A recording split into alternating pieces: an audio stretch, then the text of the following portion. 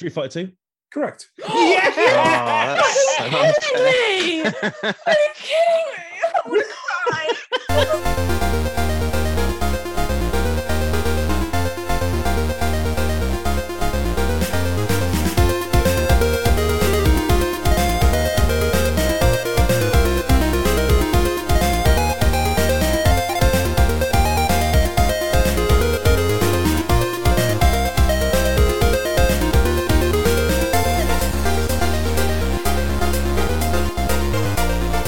Well, hi there, ladies and gentlemen. Welcome to another episode of the Finger Guns podcast. My name is Roscoe. How you doing? I'm joined by K to the A to the 2 KB. Hello. How's it going? How on earth are you? Oh yeah, not to be a Debbie Downer to begin with, but I am pooped. I'm knackered. Don't move house. That's going to be my recommendation at the end of this podcast. Okay. And you think I'm joking?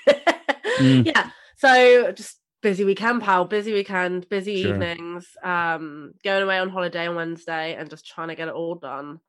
Big Nice. case report due. Got to move house. Had a our very own Miles at Finger Guns HQ managed to try and help because him and a few work colleagues tried to move some big furniture around and instead accidentally gouged my wall, which I don't own, with a big giant sofa. So I've had to spend the weekend fixing that, which Ooh. my lovely friend, yes. So thank you, HQ Miles. Thank you, Finger Guns Miles. But, he did pick up some heavy stuff and, so can't fault him for that. So my lovely friend who listens to this podcast every single week came and helped, filled, painted, sorted. Hopefully my landlord doesn't listen to this podcast. 'Cause I'm trying to make it look like nothing happened. So yeah, I've just rushed back from the house and here I am. But other than that, doing good. If you can find out before the end of the night, let me know and I'll edit this whole bit out. Thank you. I'll just have, hey, Kat, how you doing? Good. Right. Next. Cool. The end. Yeah. But yeah. Moving house is a bitch. I moved, twice last year. So yeah. Oh, it's just the tenancy stuff, isn't it? Like Just the worst. it's just like clean under the light switches, clean under this. And I've got like quite a big house, and the house I'm moving into can't really take a lot of stuff. So I'm having to pack the house up, unpack here, because otherwise more boxes won't be able to fit in the house I'm currently in. It's just a shitstorm, really. But oh well, we move. And Yay. literally we move. So so yeah, still got a couple of weeks left to go, but hopefully it's mostly done before my holiday. Coolio. Well, best of luck. Thanks, bud. Thanks. Yeah.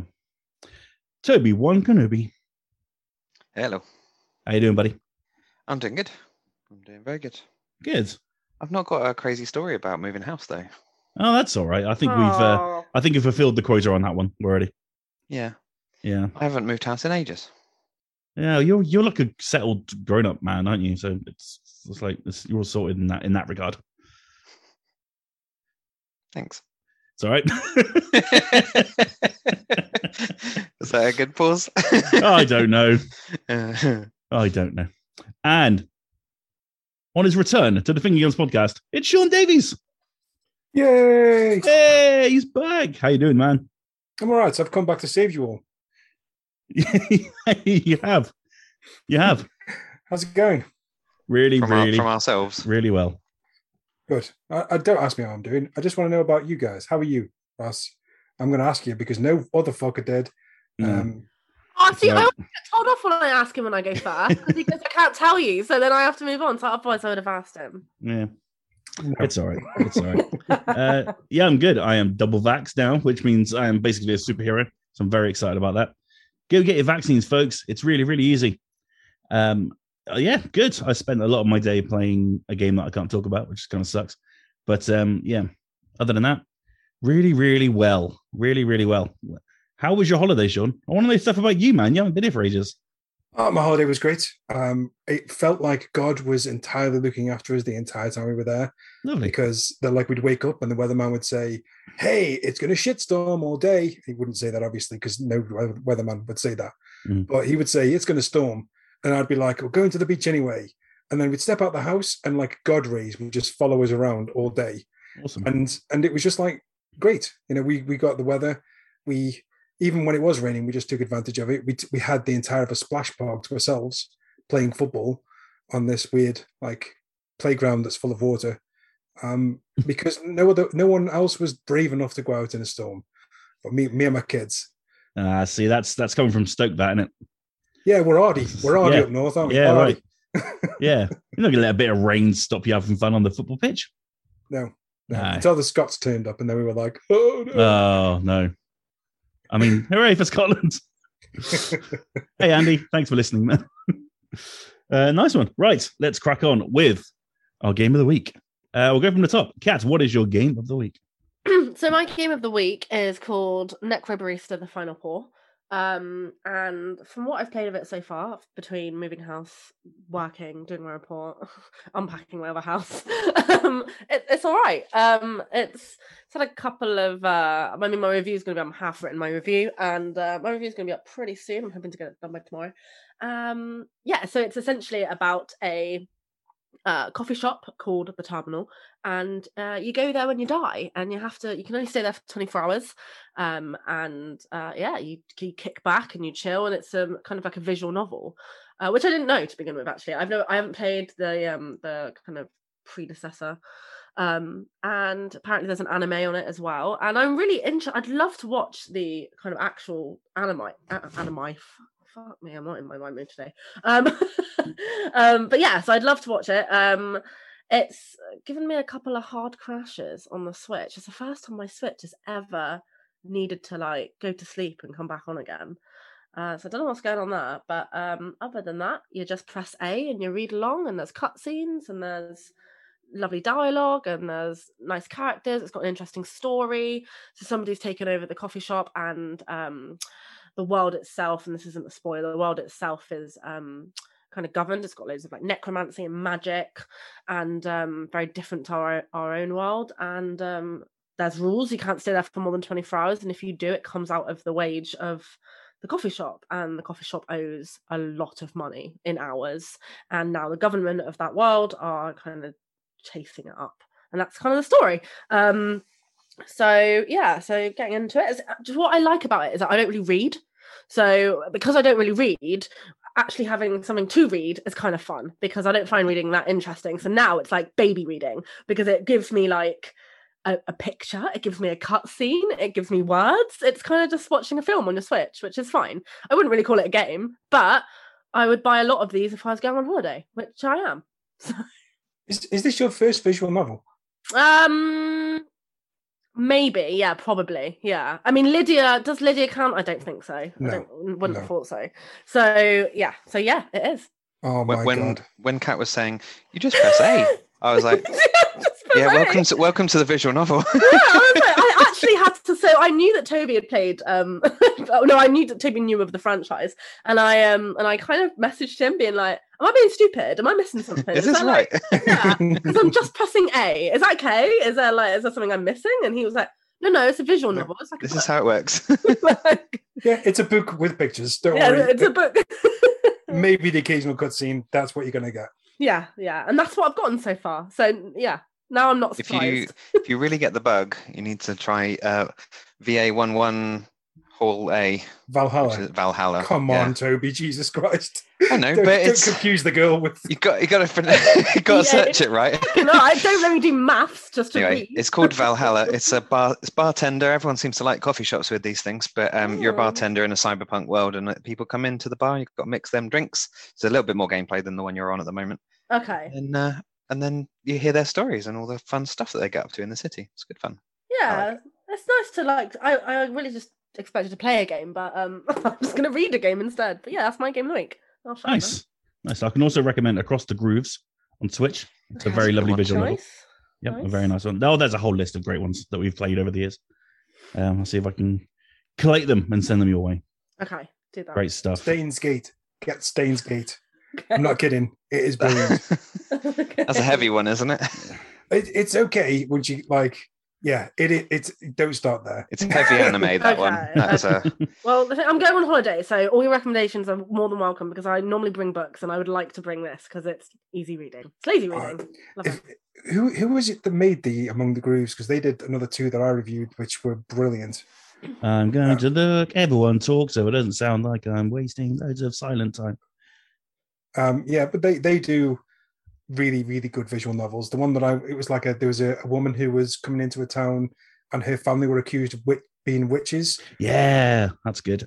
Nova Box it is. Nova Box, yes. They made Sears Isle, Along the Edge, and Chasing Lights. We've reviewed all of those, haven't we? Yes, we have. Yeah, they like us. Are they alive still? Sears Isle, I think, and Across the Grooves might be. Cool, right. If it's not, get those because they're the best visual novels that for the last couple of years. Okay, really, someone really write it in a Slack so I don't forget in 2 hours' time. No, Kat, you've got a podcast to remind you. Toby, what is your game of the week, sir?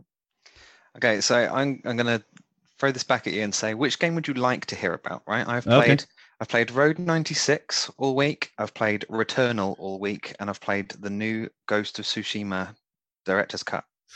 Oh, see, I want to hear about all of them. Can you do like choice cuts from each one? All right, really quick versions of each one. Okay. Yeah. Let's start with Road 96. So I got Road 96 to review. The review is up on the website on fingerguns.net right now.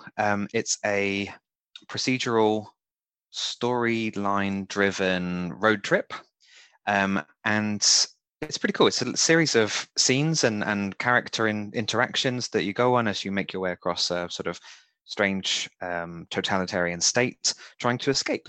And lots of the character interactions are really nice. It's got an absolutely fantastic soundtrack, which I've been listening to almost every day since I finished, with like Toxic Avenger in it and Kallax and a few other good sort of new retro wave things. But yeah, I'd really recommend it. I gave it a good solid 7 just because it had a couple of issues, but it's a really good fun game and a good narrative. It'll fill those hours you're playing with a very enjoyable game. It's good.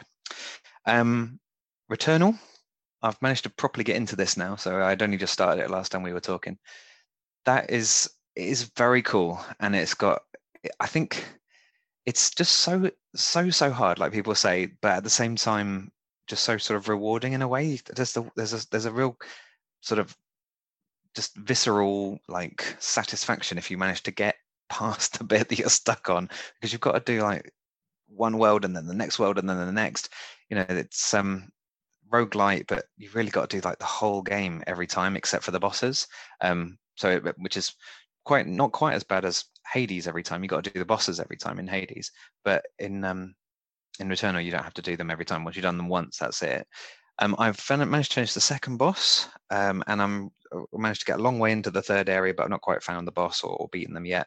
And I hear there's about 6 areas, so it's going to take me probably weeks and weeks more to get to the end of this thing. But yeah, really enjoying it. I love the gunplay and the craziness. It makes me think of because it's obviously Housemarque. It makes me think of top-down twin stick shooters, but like just as a 3D third-person game. It's like literally that is what they've done. They've just changed the control system and changed the camera angle. It's the same games almost. It's just Housemarque all over, which I really love because I always love their games. And lastly, Ghost of Tsushima director's cut. So 25 quid to upgrade from the PS4 to the PS5 version, and to get all the extra stuff, you get a whole island of extra stuff, which is about a third of the size of the original map. So it's pretty substantial. The map was enormous on the original game. There's lots to explore, loads and loads of stuff to do. It's at least sort of 5-6 hours worth of just random exploration and random tales and things, and a good 5-hour storyline in there. It's obviously got, the Mongols have taken over that island as well. And that's not spoiling anything to say there's Mongols over there, and you've got to take them out. There's lots of that sort of, you get a lot of weird visions, and there's some good storyline to do with his Jin's father, and his sort of unfinished business, and memories of his father. So it was really kind of satisfying. I just finished that yesterday. So there you go. That's my games of the week. Done a load of gaming this week. Sweet. Yes on the question, is it worth a £25 upgrade? See, I don't think there's quite enough content, even though there is a lot of content. For 25 quid, it looked the same. The only things I could notice that were different were a few lighting effects. Otherwise, the game was already the most gorgeous thing going. Yeah. And I don't think it's so dramatically different that I could tell the difference, apart from, like I say, a few glinting bits of metal here and there, and some lovely water effects. Okay. But the story's good. If it goes down in price a little bit, I think maybe it's a pretty good grab at sort of Frozen Wilds price, like 15 quid. Sure. Okay, cool. Thanks, man. And finally, Mr. Sean Davies, your game of the week. Going to be games, but I'm going to do them quick. So, first one, Rims Racing. It's a new racing game that came out last week. There is a review up on the website. I gave it 7 out of 10. It's a different kind of racing game, a bike racing game that focuses on actually owning a bike and maintaining it and customizing it. You pick a bike at the beginning of your career, and that is a kind of persistent entity. When you crash and you scuff up the side of your bike, those scuffs are still there on the next races, unless you change the bodywork. And as you go through, tires will degrade and you'll have to change them. And parts of the bike will break down and you've got to fix them or buy replacements. And when you have to replace the parts, you do go through like quick time event style motions in order to do so. And that's including in a pit stop. So if you pit for tires, you've got to take the lug nuts off, you've got to take the tire off, you've got to put the new tire on, and you've got to do all that through the controller. It's simplistic, but it works. It feels a lot like House Flipper meets a bike racing game. And I am very sold on the concept, but I just don't think this version goes far enough. I hope they have a sequel because there's a lot of potential there. I just hope that the next time they iron out some issues. Second game is called 2D and Top D, which is both a 2D platformer and a top-down adventure game combined in one. So this game is made up of frames where at a press of a button, you change control. You change control over two characters called Top D and 2D. And 2D has the frame side on, and when you press the button, that whole thing becomes 3D, and you can navigate it with Top D, who can walk around it as if it was a 3D level. It is ingenious. It is a fantastic concept. The game is incredibly well designed. It's one of my favorite games of the year so far. There are some frustrations because the way that the puzzles are all set out, it means that if you mess up, and it's really easy to mess up, that you have to start the whole thing again.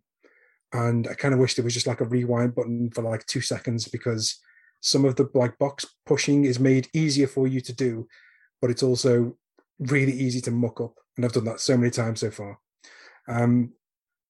Next game is Ender Lily's Quietus of the Nights. I reckon I'm about halfway through this game. It's a classic Metroidvania where you play as a girl who wakes up and she finds out she's like the Princess Lily, I think her name is, and everyone's been turned by corruption. All these knights are now covered in this black stuff, but you can turn some spirits to use as weapons yourself. This girl Lily never does anything herself. Basically, she uses the spirits of everyone that she rescues to fight the baddies around her. It's a very, very stylistically brilliant game. I'm properly in love with the style they've gone for. It looks very anime, but it's not like OTT anime. It's like a dark gothic. Imagine what's the Castlevania anime? It looks a lot like that in motion. It's very cool. And it's weird to have a proper Metroidvania game that isn't just like a roguelike or anything. It is just a proper Metroidvania game without all the gubbins. It's just like sticks to that core premise, and it does it really well. Lawn Mowing Simulator, which I'm going to make a bold claim is one of the most chill games I've ever played in my entire life. I've literally fallen asleep playing this game because it is so relaxing. It's like Farming Simulator, but without all the crap. So basically, you get given jobs to go and mow the grass in a garden, and you have a ride-on lawnmower, and that lawnmower makes a constant kind of white noise sound that's just like the entire time you're on it. And there's no music in the background. There's just birds chirping and maybe kids playing in the garden a couple of doors away. And I've literally been playing this. My wife has fallen asleep in the room playing it, like while I've been playing it, because it is so chilled out. And I can't.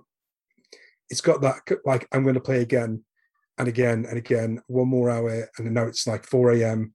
and my eyes are so heavy, but I'm like still playing. It's just got that kind of appeal to it. And I'm almost done with my review. It's going to get an 8 out of 10, which I never thought I would say about a game about mowing grass. But hey, there we go. And I'm going to leave it there because there's a couple more, but I'll leave that for next week. Sorry. Okay. I just have to say, awesome. It's been like 4 weeks. So no, man, it's been a while. You're catching up. It's okay. What about your games of the week or game of the week?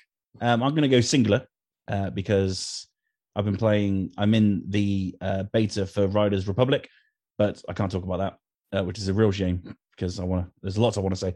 But My game of the week is 12 Minutes, which is a game I've wanted to play for such a long time. And it's finally landed this week on Xbox and PC. And yeah, it is a lot. There is a lot going on in this game, and it requires you to fail over and over and over and over and over again. The more you fail, the more you learn. It's very roguelike in that sense.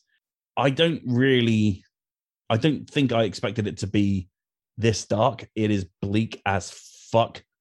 It goes to some very, very kind of dangerous and worrying places in certain areas, and it made me uncomfortable a couple of times playing through it, because I thought I had a handle on what was going on until it got flipped, and it completely changed how I approached the next few attempts. And it literally is a 12-minute loop. You don't really have a lot of choice in that. You can start the loop over and over whenever you want. If you mess something up, or you want to go around one angle, or want to do something else, you've got to go, oh, mess that up, so I've got to go back through the door and back in again. Yeah, it's really bleak. That's the best way to describe it. It's great though, and I don't know what the word is, but it's addictive, because you just want to know what the hell's going on, why that is in a place where it is, because that wasn't there a minute ago. But even though I was there beforehand, I put that there last time, but it's not there now, so now I have to go back and get it. And you have to just redo everything. And it's just a way of learning more about the story and learning more about the characters. And it's supremely interesting. And I'm very happy with it so far. And I haven't completed it yet. I'm very nearly there, I think. I don't know. I feel like I've seen as much as the story can offer, but I could be completely wrong on that front. But it's great. Highly recommended. Currently available on Xbox Game Pass. So if you have it, check it out. My friend described 12 Minutes as a game that he hates to play, but he must see the ending. Yeah, that's exactly it. Because you're never progressing. Do you know what I mean? You're never really moving forward. All you're doing is chopping bits of the story out. And you don't know if you're good at the game or not, because there's nothing to learn. Do you know what I mean? And you've just got to keep going at it, because every time you'll find something new. I've got a question about 12 Minutes. Go for it, Tobes. So if you got a walkthrough, could you complete it in 12 minutes? Yes. Could you literally do the whole solution in one go first time? Or do you have to go through it a number of times? I believe so. I believe there is a way to do it. I haven't seen it done. I'm almost certain there is a way. I will come back to you on that. It's just sort of interesting, like you've just said, sort of a rhetoric around it, that things kind of disappear and come back, and that you don't always get the chance to do it right every time, and that things change. So I just wondered if it was, actually requires a bit like you said, like a roguelite, that you actually do it 10, 15 times, and there's no way to actually do it quicker. It's required to expand the story and to learn more about the characters, I think.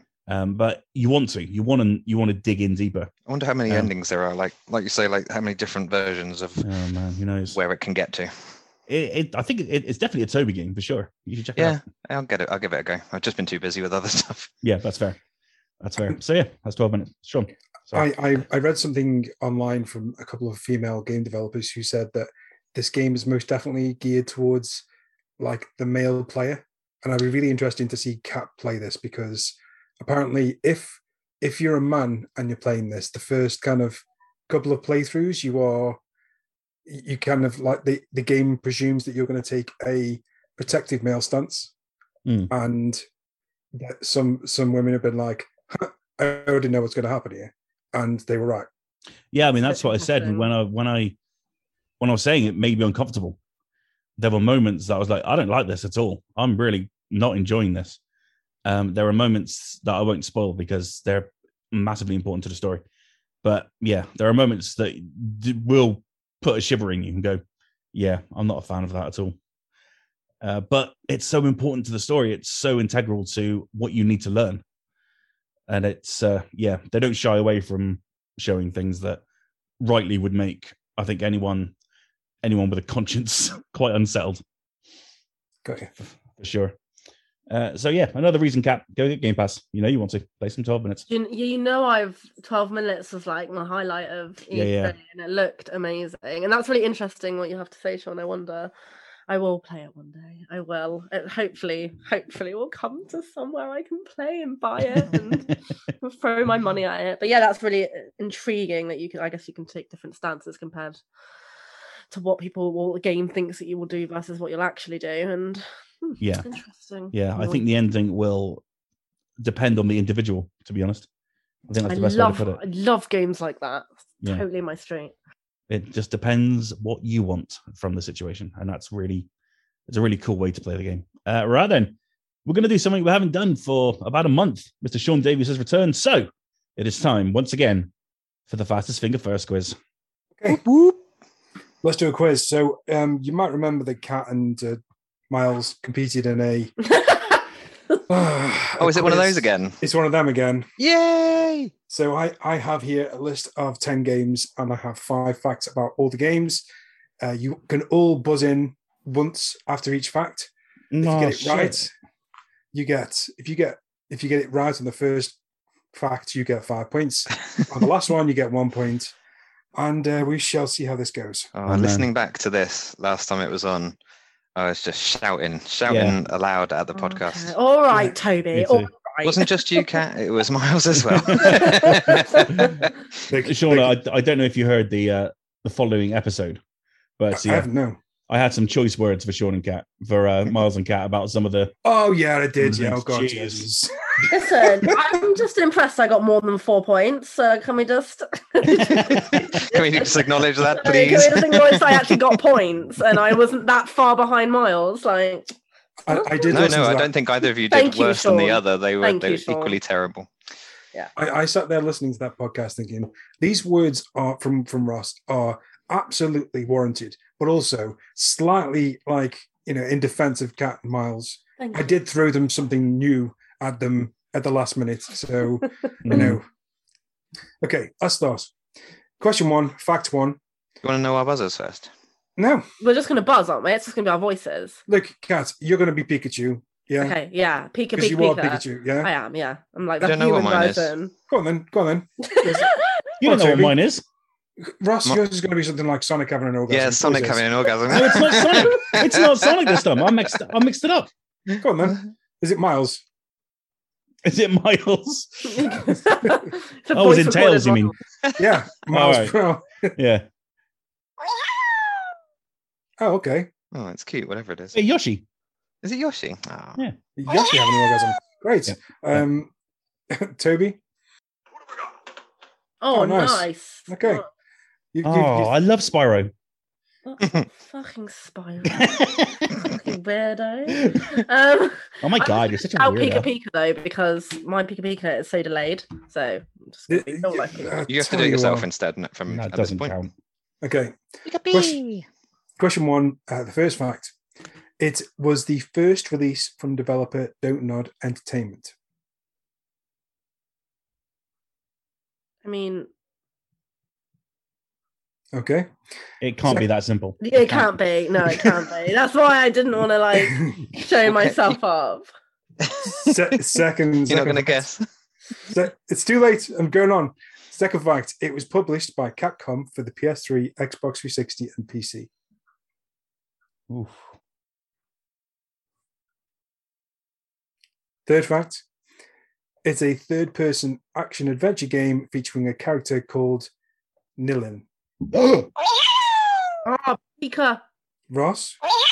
Remember Me. Oh, correct. Yeah. Well done. Okay. Question 2. First fact. This is a puzzle game developed by DMA Design that was released in 1991.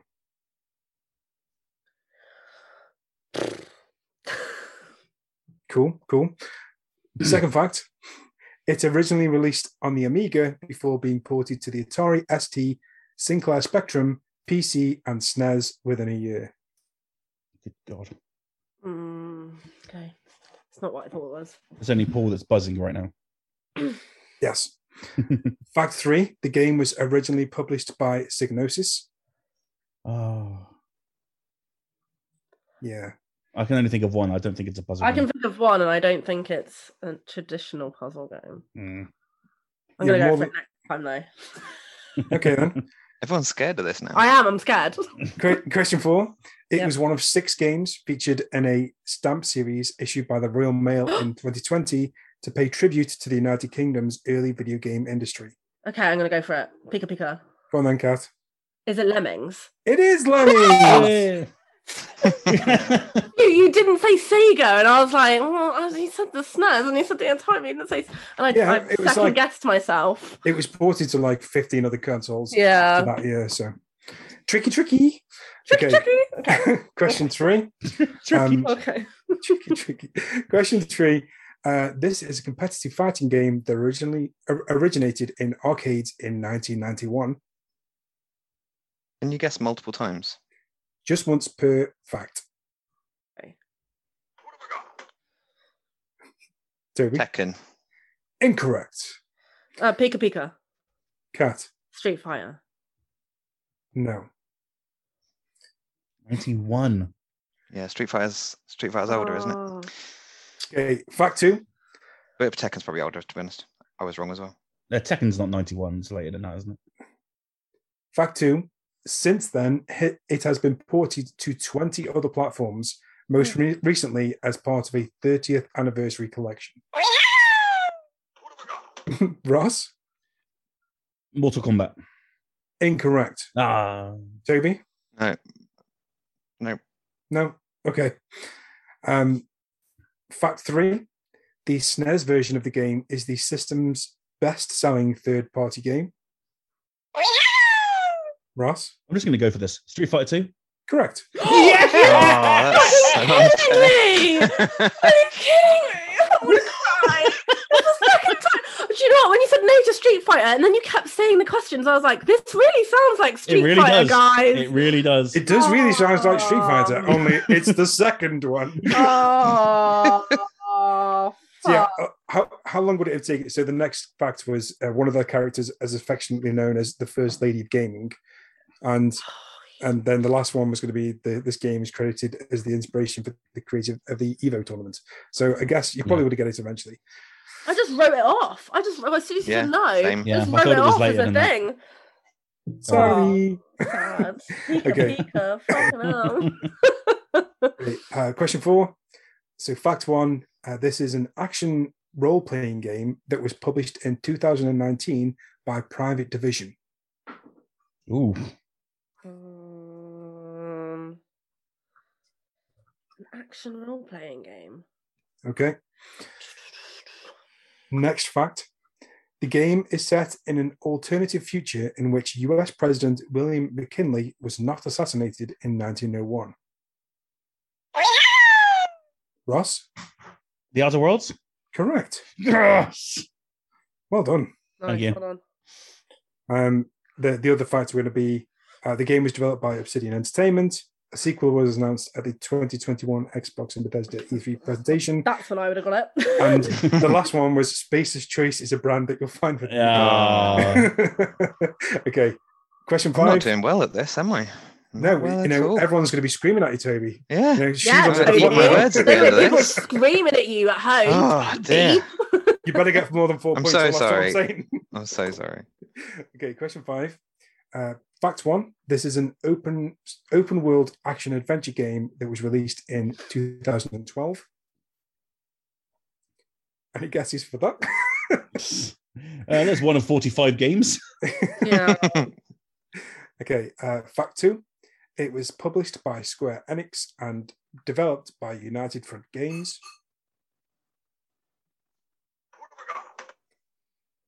Toby? Just Cause 2. No. Oof. Okay. Next fact, and then I think I won't have it. Next fact is Emma Stone plays the protagonist. Pika. Cat. Is that Sleeping Dogs? It is! Oh, yeah, Ross, suck it. Jesus Christ. I'm sorry, what? Ah, I buzzed quicker than Kat. No, you She was didn't. louder. I just peeked. That's just heard nonsense. Pika. Yeah. Thank you. I peeked. I just thought she was going bigger. Whoa! Mm. Anyway. Okay, fine. Okay. Suck it is harsh. I'm just sitting here, you know. You know, Okay. well, Street Fighter 2, Among Us, you know, I got my revenge. I'm getting my revenge. Answer properly then. Ooh, Him's fighting his words. Okay, question 6. Fact 1. This is an open world action adventure game released in 2017. Okay. Fact 2. It was developed using the Decima engine. Toby? Breath of the Wild. No. Fact 3. The cast includes Lance Reddick and Ashley Birch. Oh, Pika. Fucking hell. Pika. Cut. Horizon Zero Dawn. Correct. Nice. The other two facts were going to be this game was ported to PC and released in August 2020. And the last point was going to be the lead character is called Aloy. Anyway, that one. Yeah, I have to put like the dum-dum answer on for the last question. For dum-dums like me sometimes. You're doing better than all of us. Don't do yourself down this time. You might win this, Cat. Not this week. Not this week. If I win this week, I want a medal sent to me. Like the you're not stupid medal. You're getting, less anxious at quizzes. Okay. Question 7. Fact 1. This is a first-person shooter released in 2016. Oh, never mind. Toby? Call of Duty something. 7, 8, 24. Call of Duty 2016. Call of Duty shooter game. Yeah. No. Okay. Second fact. It was developed by Gearbox Software and published by 2K. Oh God! It sounds too easy, but I'm scared now. Wow, this is what this game does to you. Yeah. Okay. Fact 3. It featured a roster of 30 characters, including a penguin in a mech called Toby. Okay. Toby?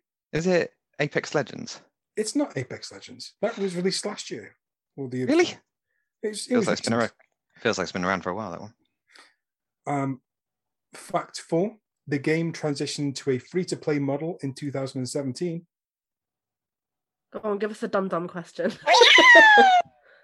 Ross? Destiny 2?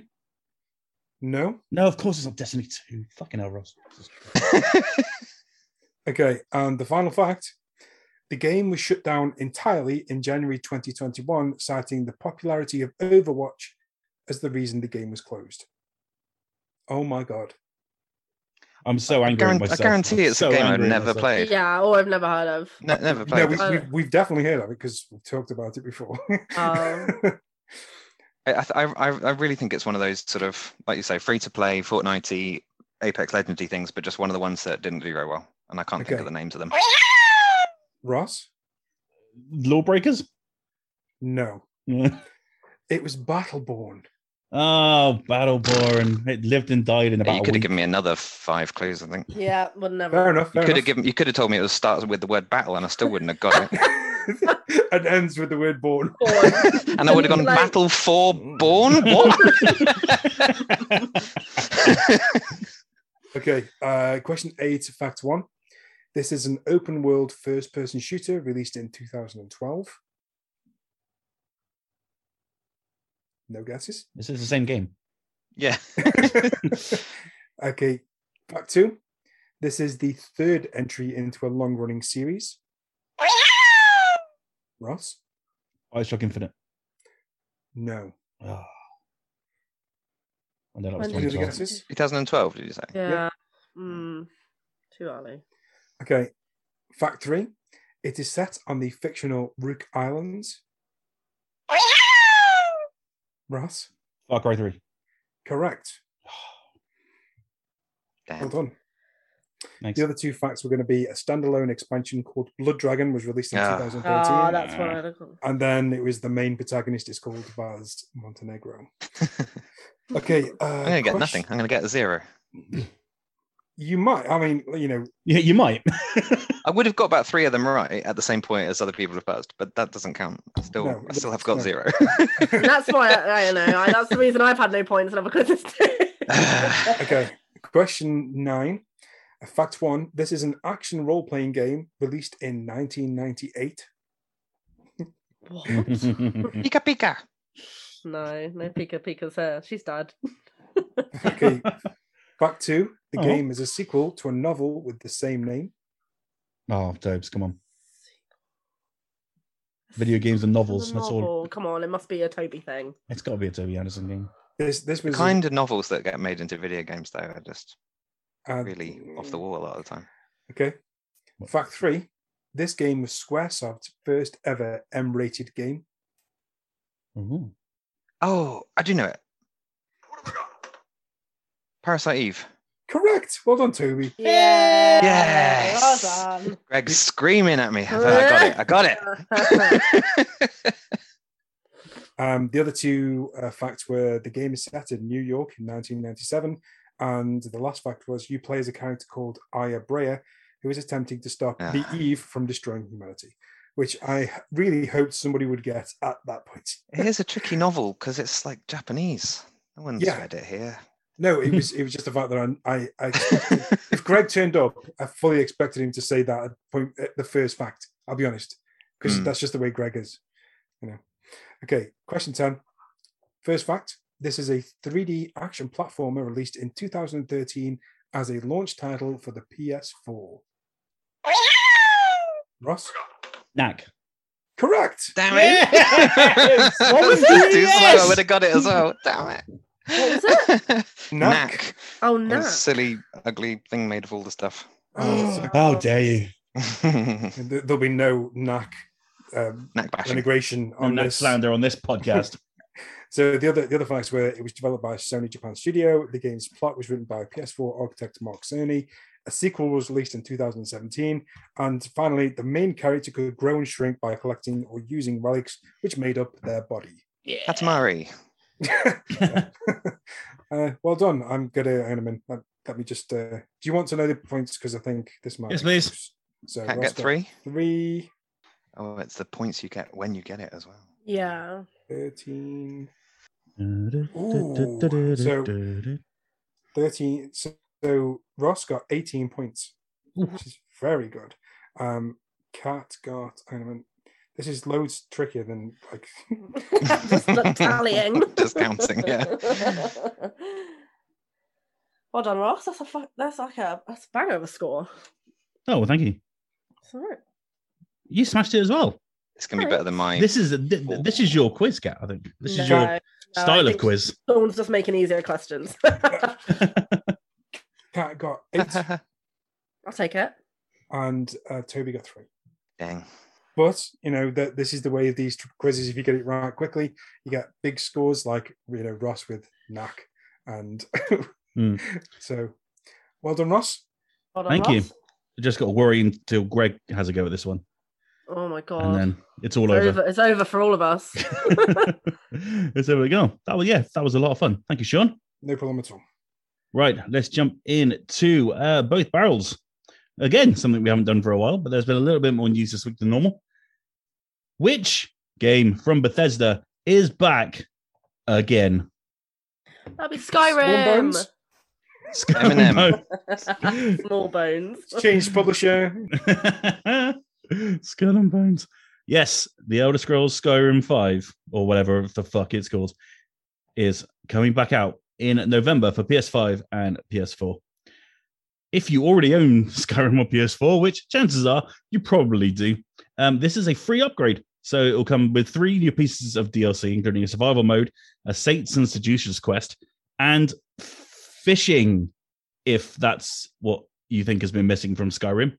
It also comes with 500 Creation Club elements, which I've heard is really awesome, and stuff like that, including a better resolution, frame rate, dual sense implementation, stuff like that. So yeah, very exciting for the 6 people on Earth who have not yet played Skyrim. I'm going to throw this one over to Sean because you were the first person I thought of when I saw this news. Are you going to jump into Skyrim again? Yes. I thought so. if only because I want to see. So I don't need another excuse to play Skyrim. I would play it on PS4 probably soon again anyway because I've been getting the itch. It's the same with like other people have got those games that they go back to. Mine is Skyrim, and I really want to see what these DualSense implementations are like. And because if it's cool, like if you got the triggers and the microphone going, then I think it'd be like a decent upgrade. I don't care that the game is now like, you know, on its, what is it, like 12th different platform or whatever. It doesn't matter to me. I'll play it anyway. It's a good game, and I know that I say good game, and Greg is probably like spitting bile right now. Some people don't like Skyrim. That's fine. I understand. I totally get it. But it's an RPG game that some people can get into and some people can't. And I am one of those that can. And I'm excited about a new version. And Todd has taken more money from me, probably. I'll probably get it on disc. Special edition. You're going to go and buy the actual physical copy? Man, I've got every other one. I may as well just get that one. Well, and another PS5 to play it on. This is my Skyrim PS5. Because you haven't got a disc. I could probably build a house from the versions of Skyrim that I own. If I'm honest, I could probably build a small This one's shelter. just for looksies, just for putting in a frame. Yes. Yeah, it's like my copy of the Alex Kidd remake. I've got a physical copy of that. And the funny thing is, I've got a digital PS5, so even if I wanted to, I can't play it. But it's Alex Kidd, so it's still in the box, and it might be worth something one day, maybe. You never know. So, I mean, I guess the big question is, what is it about Skyrim that brings people back? I mean, Todd Howard has obviously said, well, we can make more money off of it. It's coming out on the actual anniversary, I believe, as well. What's the? I mean, you must have turned over every single rock in that game by now. Yeah, I mean, I got 1,000 Gs on Xbox, and I got a platinum trophy on PS4.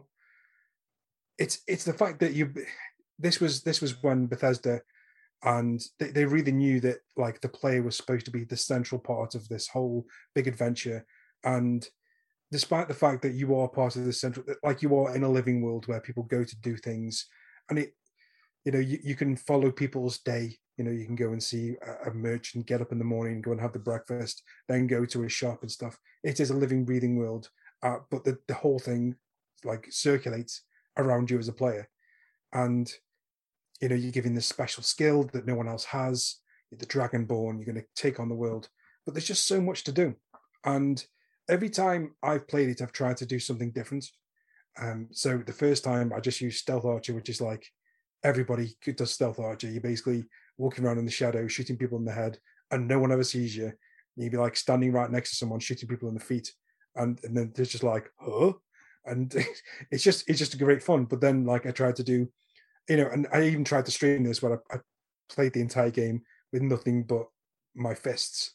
Yes, I remember. And didn't get very far. I got. It was fun to watch though. Yeah, I mean, the first couple of streams were fun. I was holding my own, and then I accidentally stumbled over this like layer of vampires, which just absolutely wiped me out. And because I hadn't saved in a long time, my autosave was as I stepped through the door, and every time I stepped through the door, I was dead immediately. So like, oh, over and over again. So it was just like, I've screwed this. I've fucked the pooch. But it's just one of those games that you can have. It caters to everybody. Like whatever your play style is, it caters to you, but it still puts you at the central of this big world-saving adventure, and where you're messing around with continents and politics and magic. It's just it's a very well written. I can't say well written because the thing fucking falls apart all the time. It's a cool game. Okay. What are they're making a big deal about these creation club elements? What are those things? I've tried to stay away from them as much as possible because as soon as you start using them, the trophies turn off. And you know what I'm like. Yes, of course.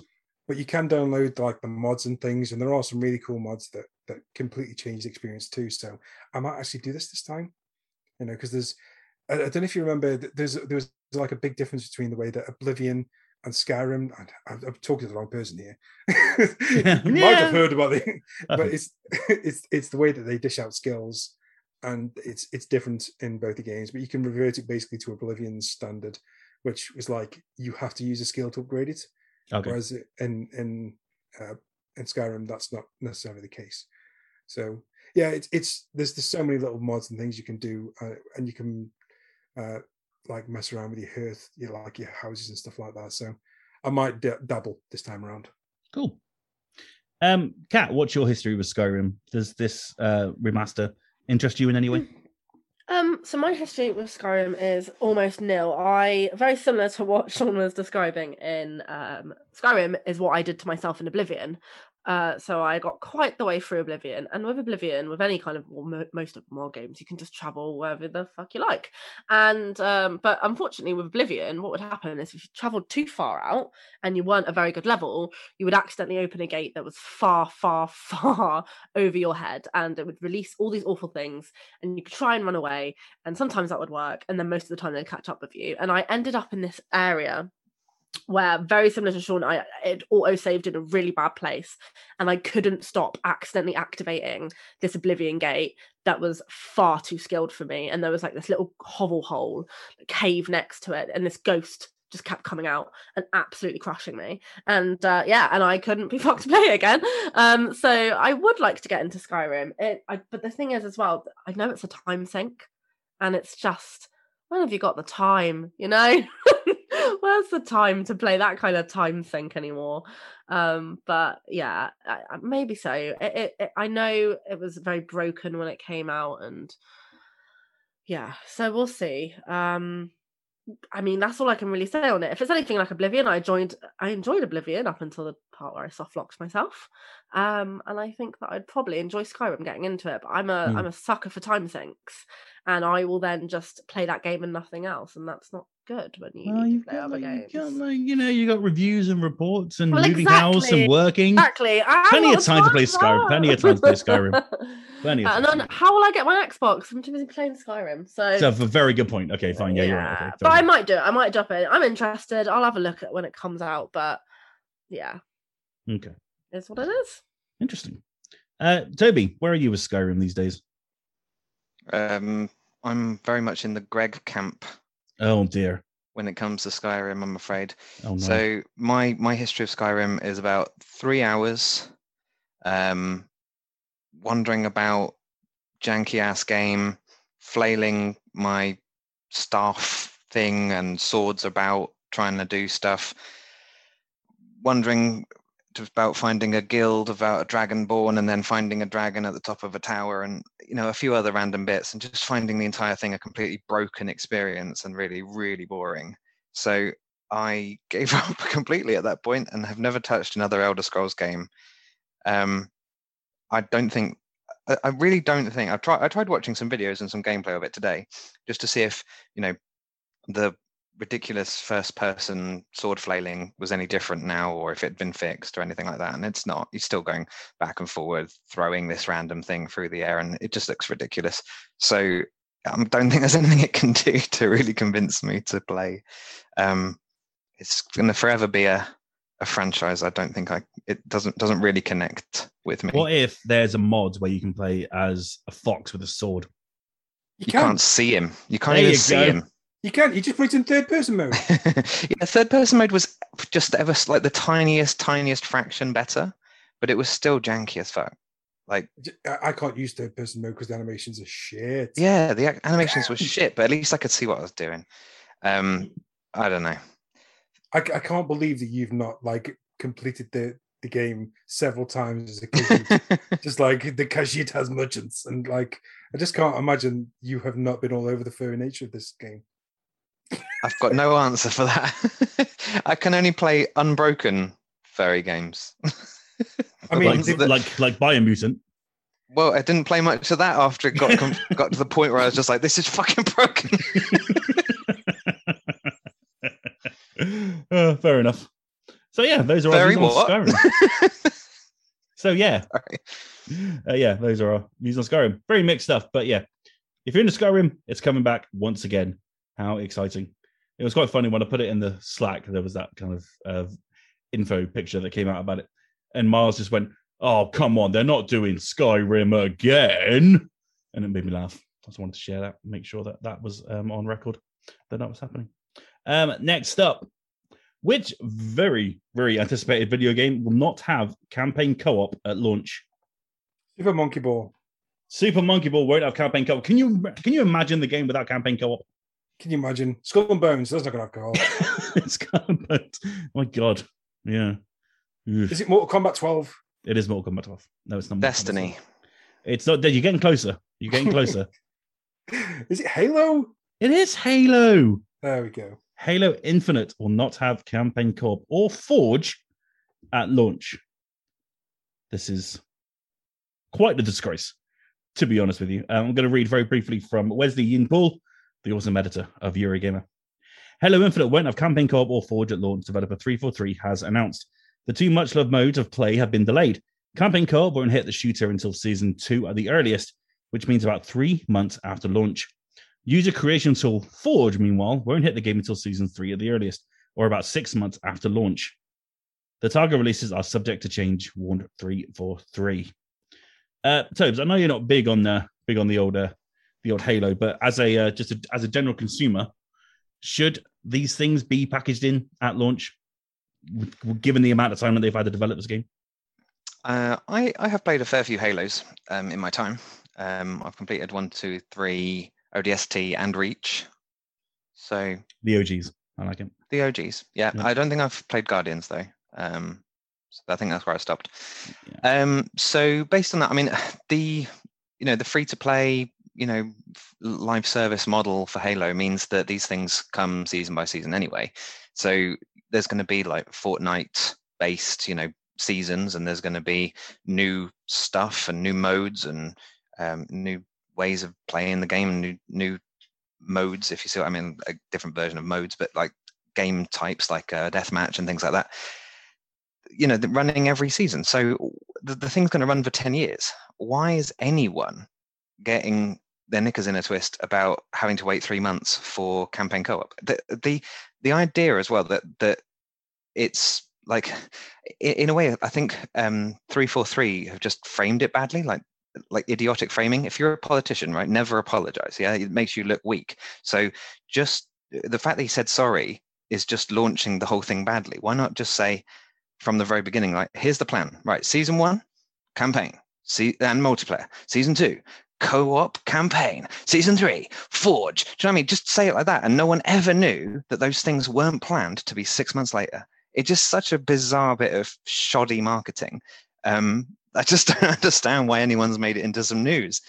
If you like those 2 bits, they'll be there real soon. And you can play the campaign first and the multiplayer bit, and then you have this really great experience to look forward to in 3 months' time when you'll still be playing Halo anyway, because you've been playing it for the last 10 years. Okay. Wow. Okay. Whew. I've got nothing to say to that.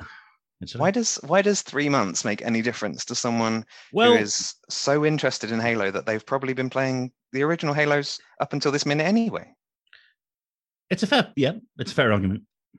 My 2 favorite things about Halo have always been Forge and campaign co-op. Okay. When I saw this news, I was gutted, because campaign co-op is how I play Halo. I play it with my mate Chris. We go through the Halo campaign together. We have a wonderful time. We hug at the end. It's just a thing that we do. And the fact that Halo Infinite is going to launch as a campaign and I have to play it through on my own, I don't like that. It feels weird. It doesn't feel right. I'm going to do it because I'm a sucker. Of course I am. But it's just sad. And as a Forge, I mean, I cannot tell you the amount of hours I've put into creating multiplayer maps on Forge. Myself and Chris, we used to do it relentlessly back in the day when we were both working at Mega Bingo and had far more time on our hands. And we used to love making maps. It was just a really fun part of the experience. And to make maps and then to go and have just like mass death matches on these maps were always so much fun. And, I can go into the Master Chief Collection now on my Xbox, and I can go into my account, and amazingly, this blew my mind the other day when I found it the other day, about a week or a month ago. My maps are still there. So, we can play the game together again, and we can actually play through the old maps that we used to make like 10, 15 years ago. And those are memories that I have, and those are moments in Halo that I love. And so, yeah, it's kind of sad, actually, Topes. Just wanted to share that with you. There's no sympathy coming from this Toby. This Toby. What about the other one? Nah, don't worry about him. Okay. Miles isn't here. Oh, true. Yeah. So yeah, it is a little bit gutty, but yes, it is coming. It's just not at launch. Don't you think they could have marketed this a little bit more cleverly? Oh well, yeah, they could have fucking finished campaign co-op, couldn't they? And could have put it in the game at launch when everyone expected it to be there. Still could have drip fed all of the famous bits of Halo to you over the course of 3 years, and you would have lapped it up.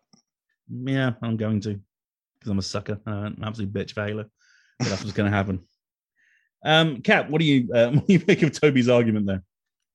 I actually think that Toby should be hired in marketing because I think that's a really clever idea. Can you imagine Toby shouting at people in a marketing meeting?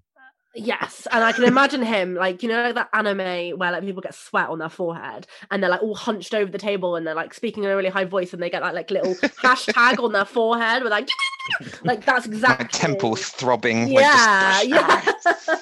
That's exactly how I see you in a boardroom. Why won't people take any notice of me? God damn it! Notice me, see me. Yeah, so I think Toby has a very compelling argument about Halo, and I don't really have anything to add because it's a first-person shooter, and you know how I feel about them. I don't care. Just bang bang, it's all the same, isn't it? Oh, I know. I'm sorry. I'm the only one sad about this, I think. Oh, I'll be sad with you because I just don't know either way, do I? So I'll be sad. I'm like Play-Doh. Thanks. I'm old. Okay, thank you very much.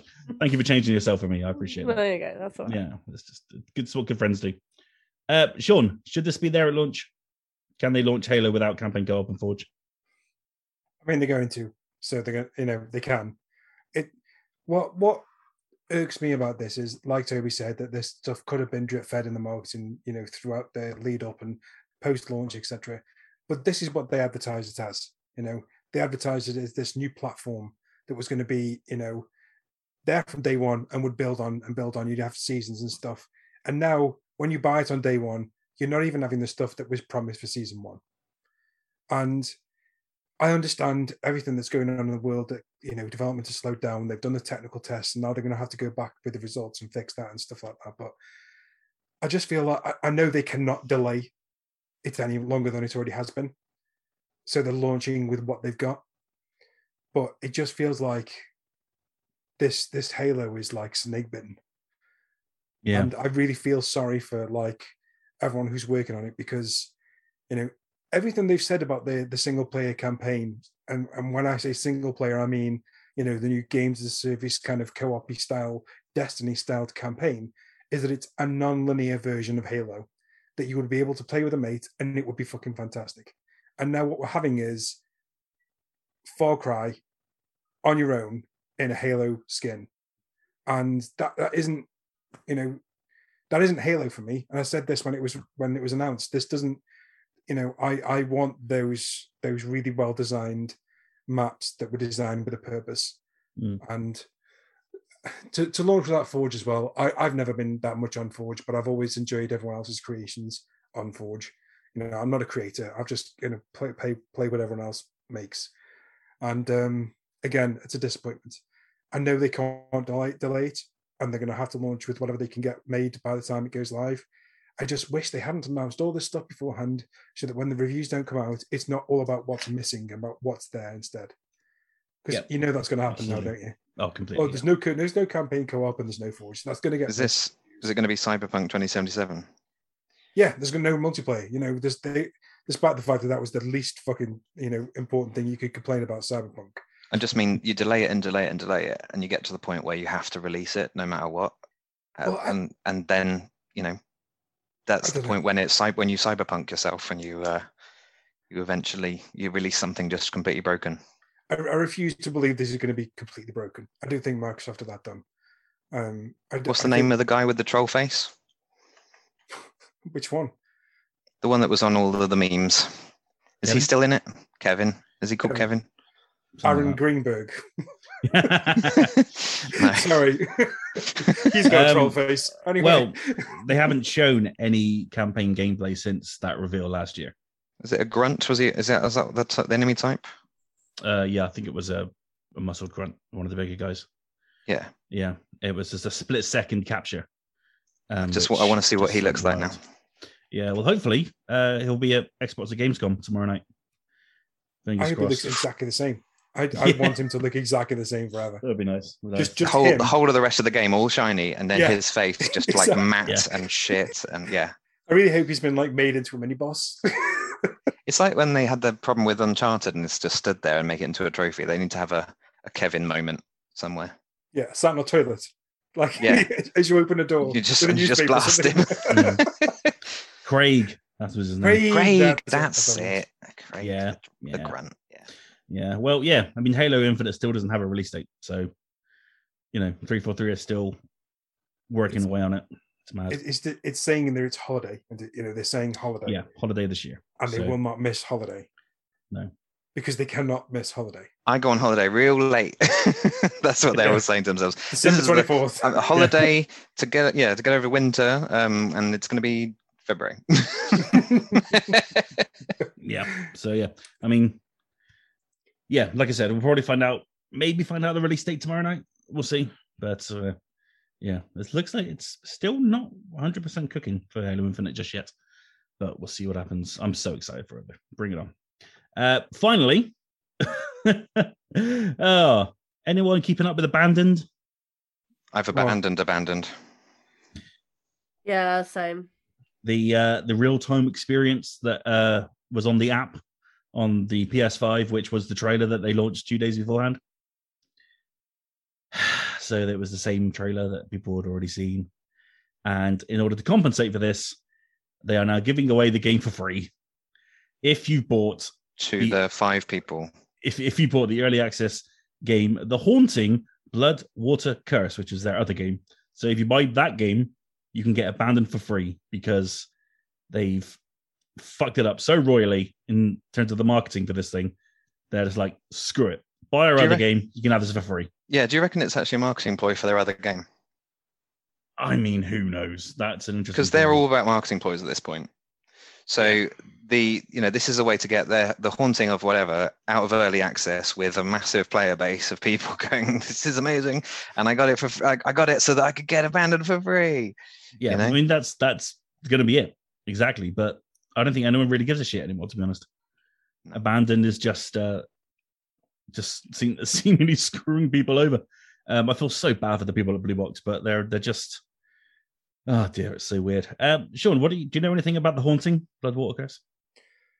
If I remember rightly, this was like a game that was developed by a different studio. So this is part of the kind of reason why Abandoned was called Abandoned, because if the Steam kind of like forums was to be believed, there was a developer that was working on a couple of games that they basically just walked away from, and these guys stepped in to finish them, and hence Abandoned. And that was obviously never going to be the game's name, but that was like it was abandoned. It wasn't like a project name. It was just a game that was never going to finish. And this other game looks, again, they are indie devs making horror games. I said this, a long time ago.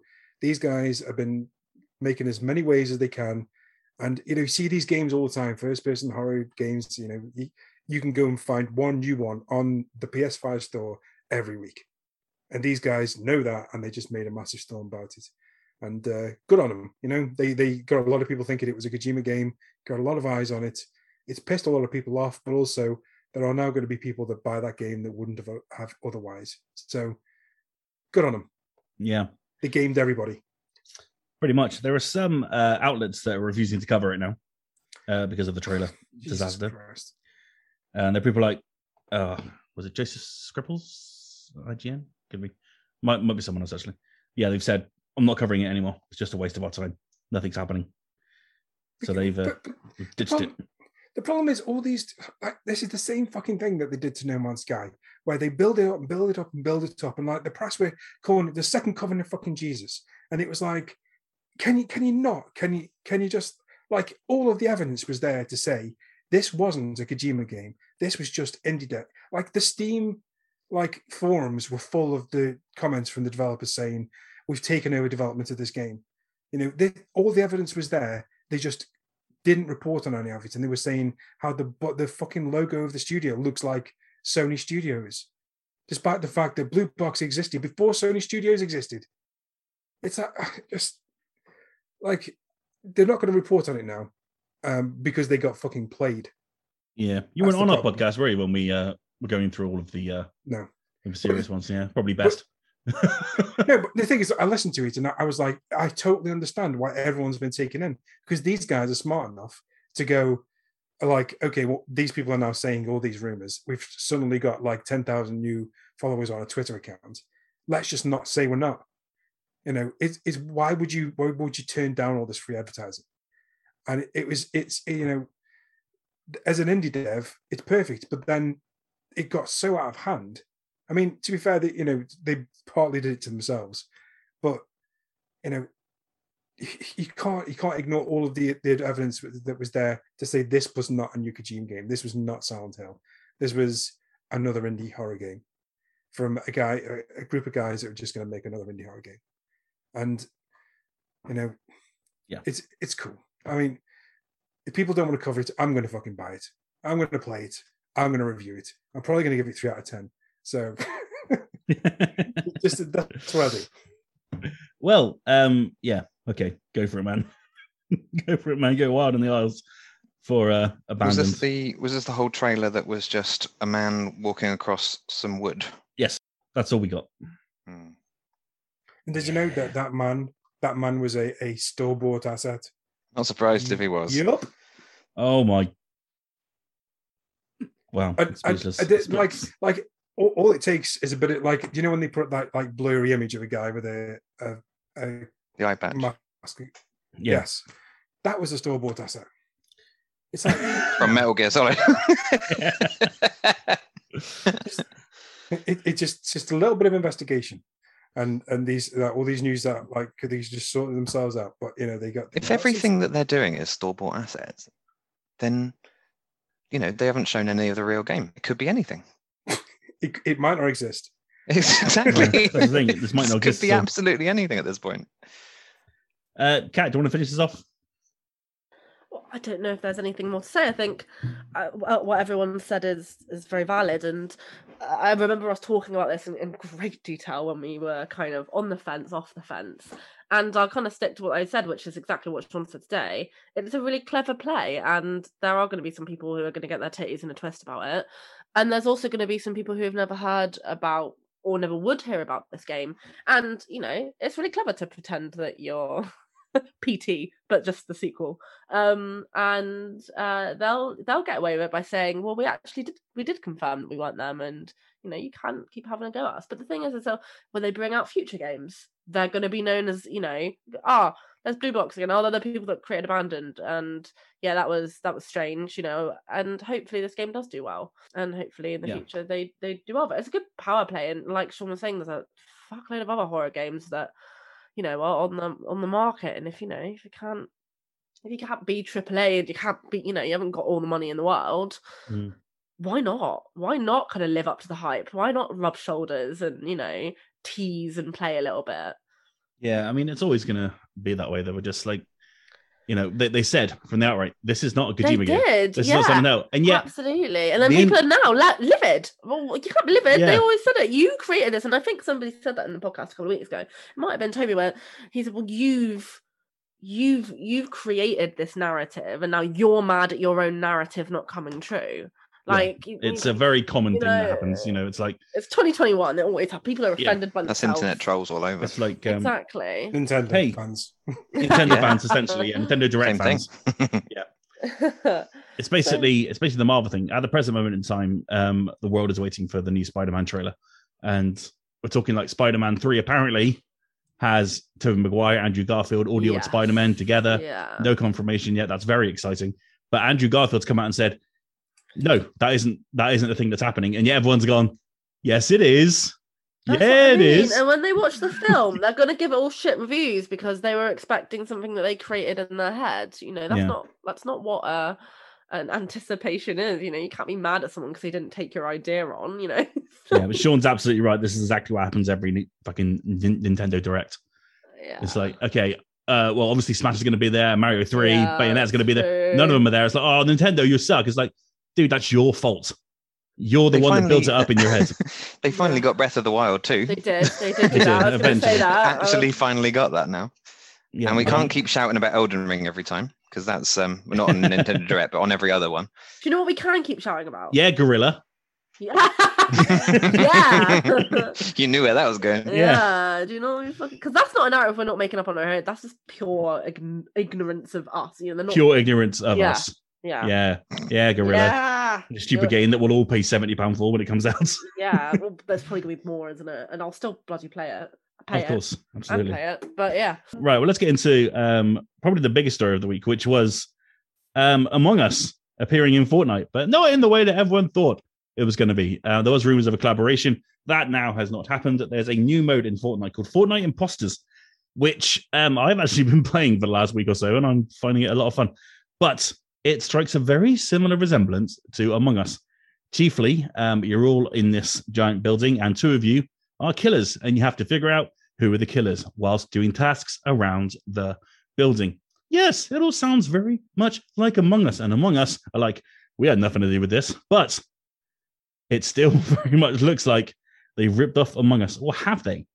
Because my question to you guys is, can you copyright a genre?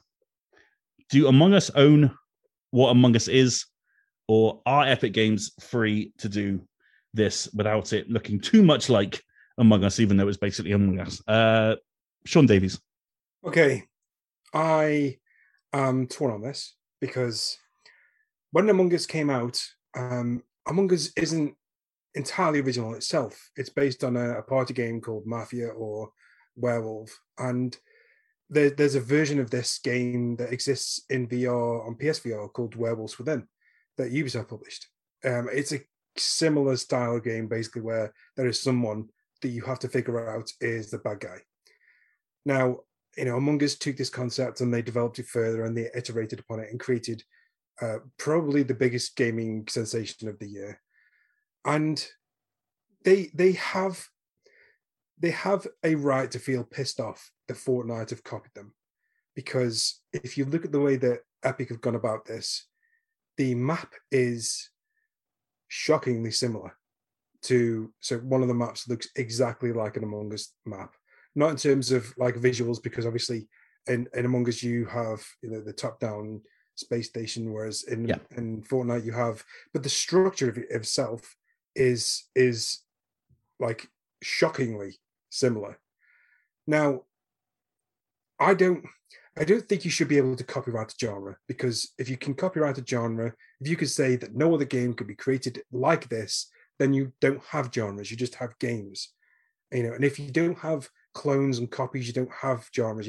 Like Street Fighter 2 basically inspired an entire generation of 2D fighters, and they were all trying to clone Street Fighter 2. You can't copyright a genre, but you can be pissed off when people don't iterate and improve. Because if you look at when PlayerUnknown's Battleground came out and they started to do Battle Royale, I don't think they were, I don't even know if they were the first, but they were the first big game to include Battle Royale. Fortnite at the time was a fort defense game where you built up stuff and you fought off zombies at night in the Save the World mode, as it's known now. And they decided to do Battle Royale. The way that they did it was different. You can clearly delineate between Fortnite Battle Royale and PlayerUnknown's Battleground. They've both got a very different tone and different strengths and weaknesses. There's crafting in Fortnite, there isn't in PlayerUnknown's Battleground. The problem for me is that Epic have not iterated for the imposter mode. They've just copied. And I've played the imposter mode and I think it's shit compared to Among Us. I just don't think it's a shade of what the original game is based on. I don't think it's anywhere near as good or as interesting. And it feels to me like a clone rather than iteration. It feels like they've just copied someone else's homework and not tried to change it enough. Which, it's been done to, every successful game finds themselves being cloned. Threes ended up with something like 15 different versions on iPhone and Android. It's just the way of gaming. Where if you get something successful, someone else wants a piece of the pie. The problem for me is Epic did not need a piece of this pie.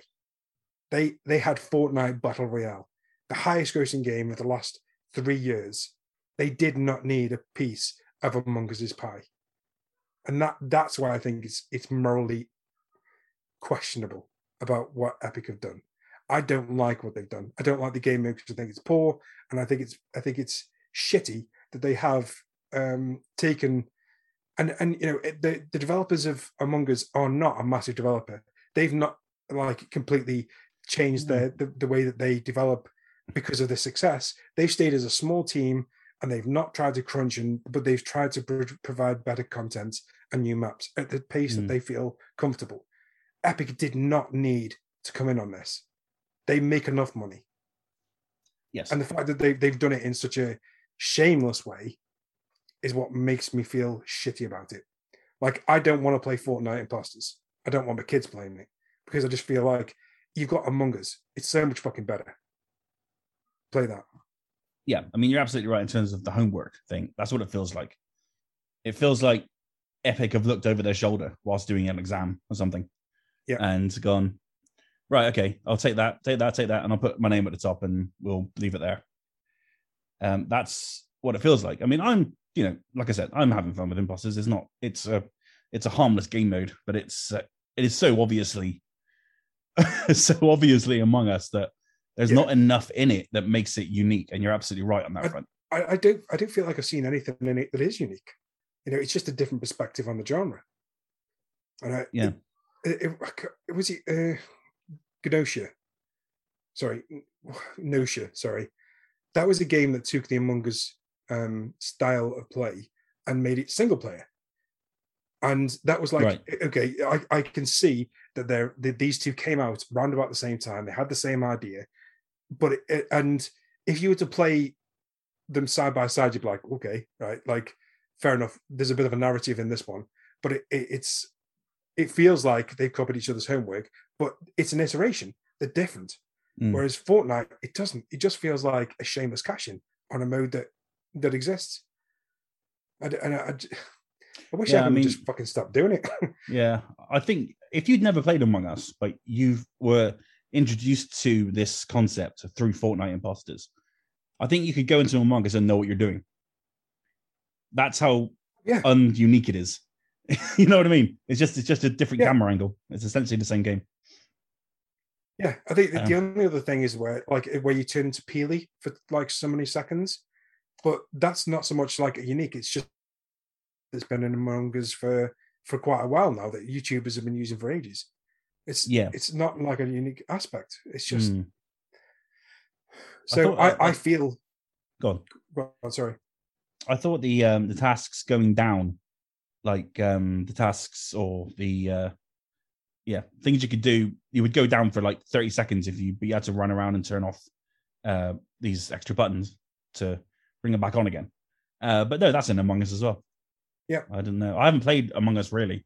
I don't have a console that it's on, so I haven't really played it. But it's going to be shitty. I mean, it's fine on mobile, which is one of those things that like it doesn't matter what platform you play Among Us on, it's as good. And I do feel like part of this is the fact that Epic have done this before Among Us comes out on PlayStation, because Fortnite is biggest on PlayStation, and there are a lot of people waiting for Among Us on PlayStation. You know, Fortnite it's dominated PlayStation as a platform, and it feels like it's just taken all the wind out of sail for Among Us on PS5 and PS4. It's just really fucked them up, and I feel sorry for the developers. Yeah, it should. I guess it should be stressed. It is a limited time mode, so at the end of this season, it's going to disappear.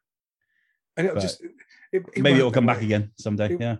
There's no chance that they're not going to make it limited. It's just the way they are. You know, it'll be back. It will have new maps, and they'll look exactly like other Among Us maps. Yeah, let's be honest. It'll be just different structure copied again. Yeah. Kat, do you think Among Us have a case here? Do you think that there's?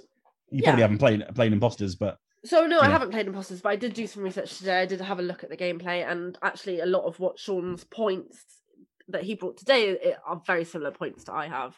And I think that there's a difference between stealing and plagiarism and being inspired. And like you mentioned there, Ross, if you can play Among Us without ever having played Among Us, but you've played Imposters, that's stealing. that's not inspiration. And like Sean was saying, you've got One Night in Werewolves, which is a card game and an app game. You've got Mafia, which is a kids game, and has been made into totally different kind of variations. Do Among Us own the genre of kind of like PvP kind of? No, they don't. But have Fortnite completely ripped off Among Us? Yes, it's like the Aldi version of Among Us, and there was no need for Fortnite to do it. Fortnite is what was it? What did someone say? Like best-selling game of all time, or best played, or most played game in the last like 50, 20 billion years, and they didn't need to do it. I do think they have a case, but I think they need to be careful of what case they're bringing, because if they're bringing a case of actually this is our genre, they ain't got a leg to stand on, because it isn't their genre. And like Sean was saying, if one place owns a genre, well then you've got that's not a genre, that's just a series of games. You need to be able to kind of build and make and expand on those genres, and that's why you have, like you said, fighting games, and then you have Mortal Kombat from Street Fighter, and you have open world games, so you have like Link to Horizon, whatever you want to say. But it's like music. If you take music, for example, this is something that is found every single day in music, is that people take samples of really popular songs and they put them in. But that's inspiration. And sometimes it does cross the line to stealing. There have been many really famous artists that have been sued because they've called it inspiration, and actually it's kind of stealing, and there are laws on that. And I'm sure a proper lawyer could say, actually, yeah, there are laws that kind of stand here too. Eventually, there's a difference between oh, that's a cool game, I want to make something like that. And then there's oh, that's a cool game, let's take every element, just make it a little bit different and pretend that we had no idea. There's no way they didn't sit in a boardroom and go, fuck, this is really like Among Us, but don't worry, we're Fortnite. So, and I think the reason they've made it time limited is cheeky, because like Sean was saying, they'll never make it time limited. It's just that they know that they were going to get some heat on this, and they knew that they were anticipating the heat. And so I think they've made it time limited to say, oh, because if the heat's really bad, they can say, oh, well, it was always time limited, we'll never come back again.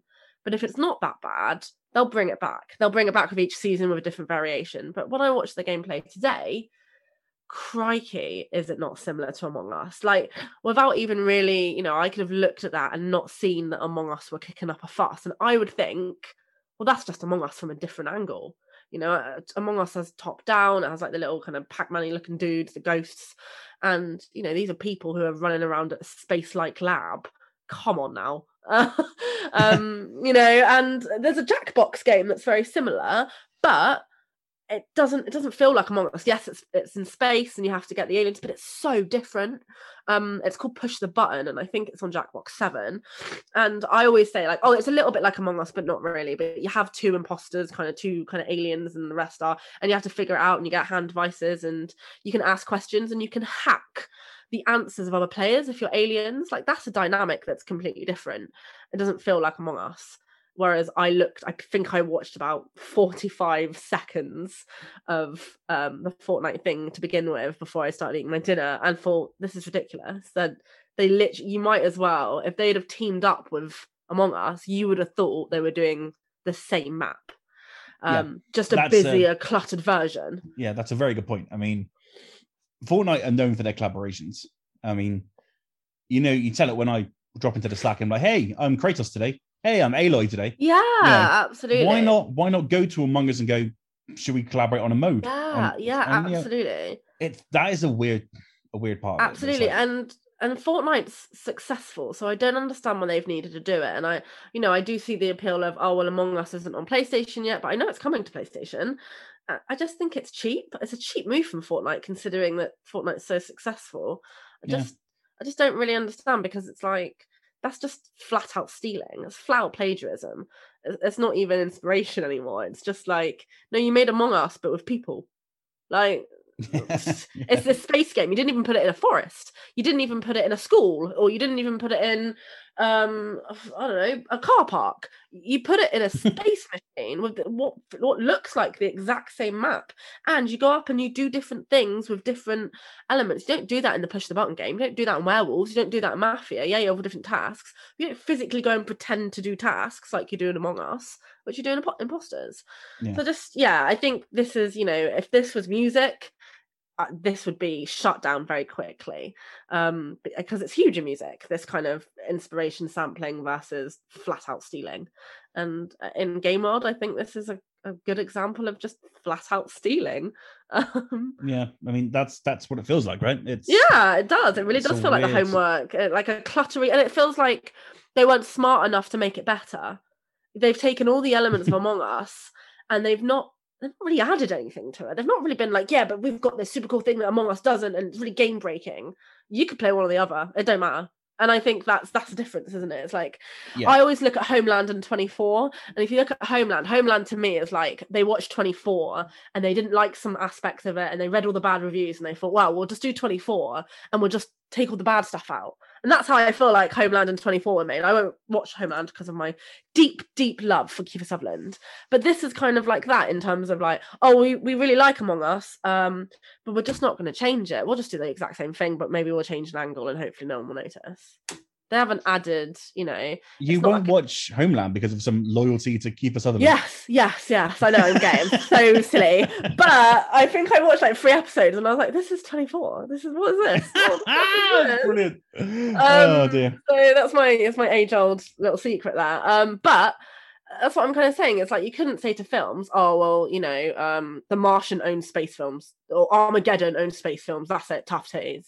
But if there was a pretty kind of hefty sequel that did or didn't, you know, and someone looked exactly like Liv Tyler and someone looked exactly like Ben Affleck and then someone who looked exactly like Bruce Willis, but they all just, you know, looked different, but it was the same element, same film, you know, almost scene by scene, that film would be laughed at. So why isn't it the same for games? I think they've ripped off. I think they've done something really silly and I think they've made it time limited to try and cover their asses.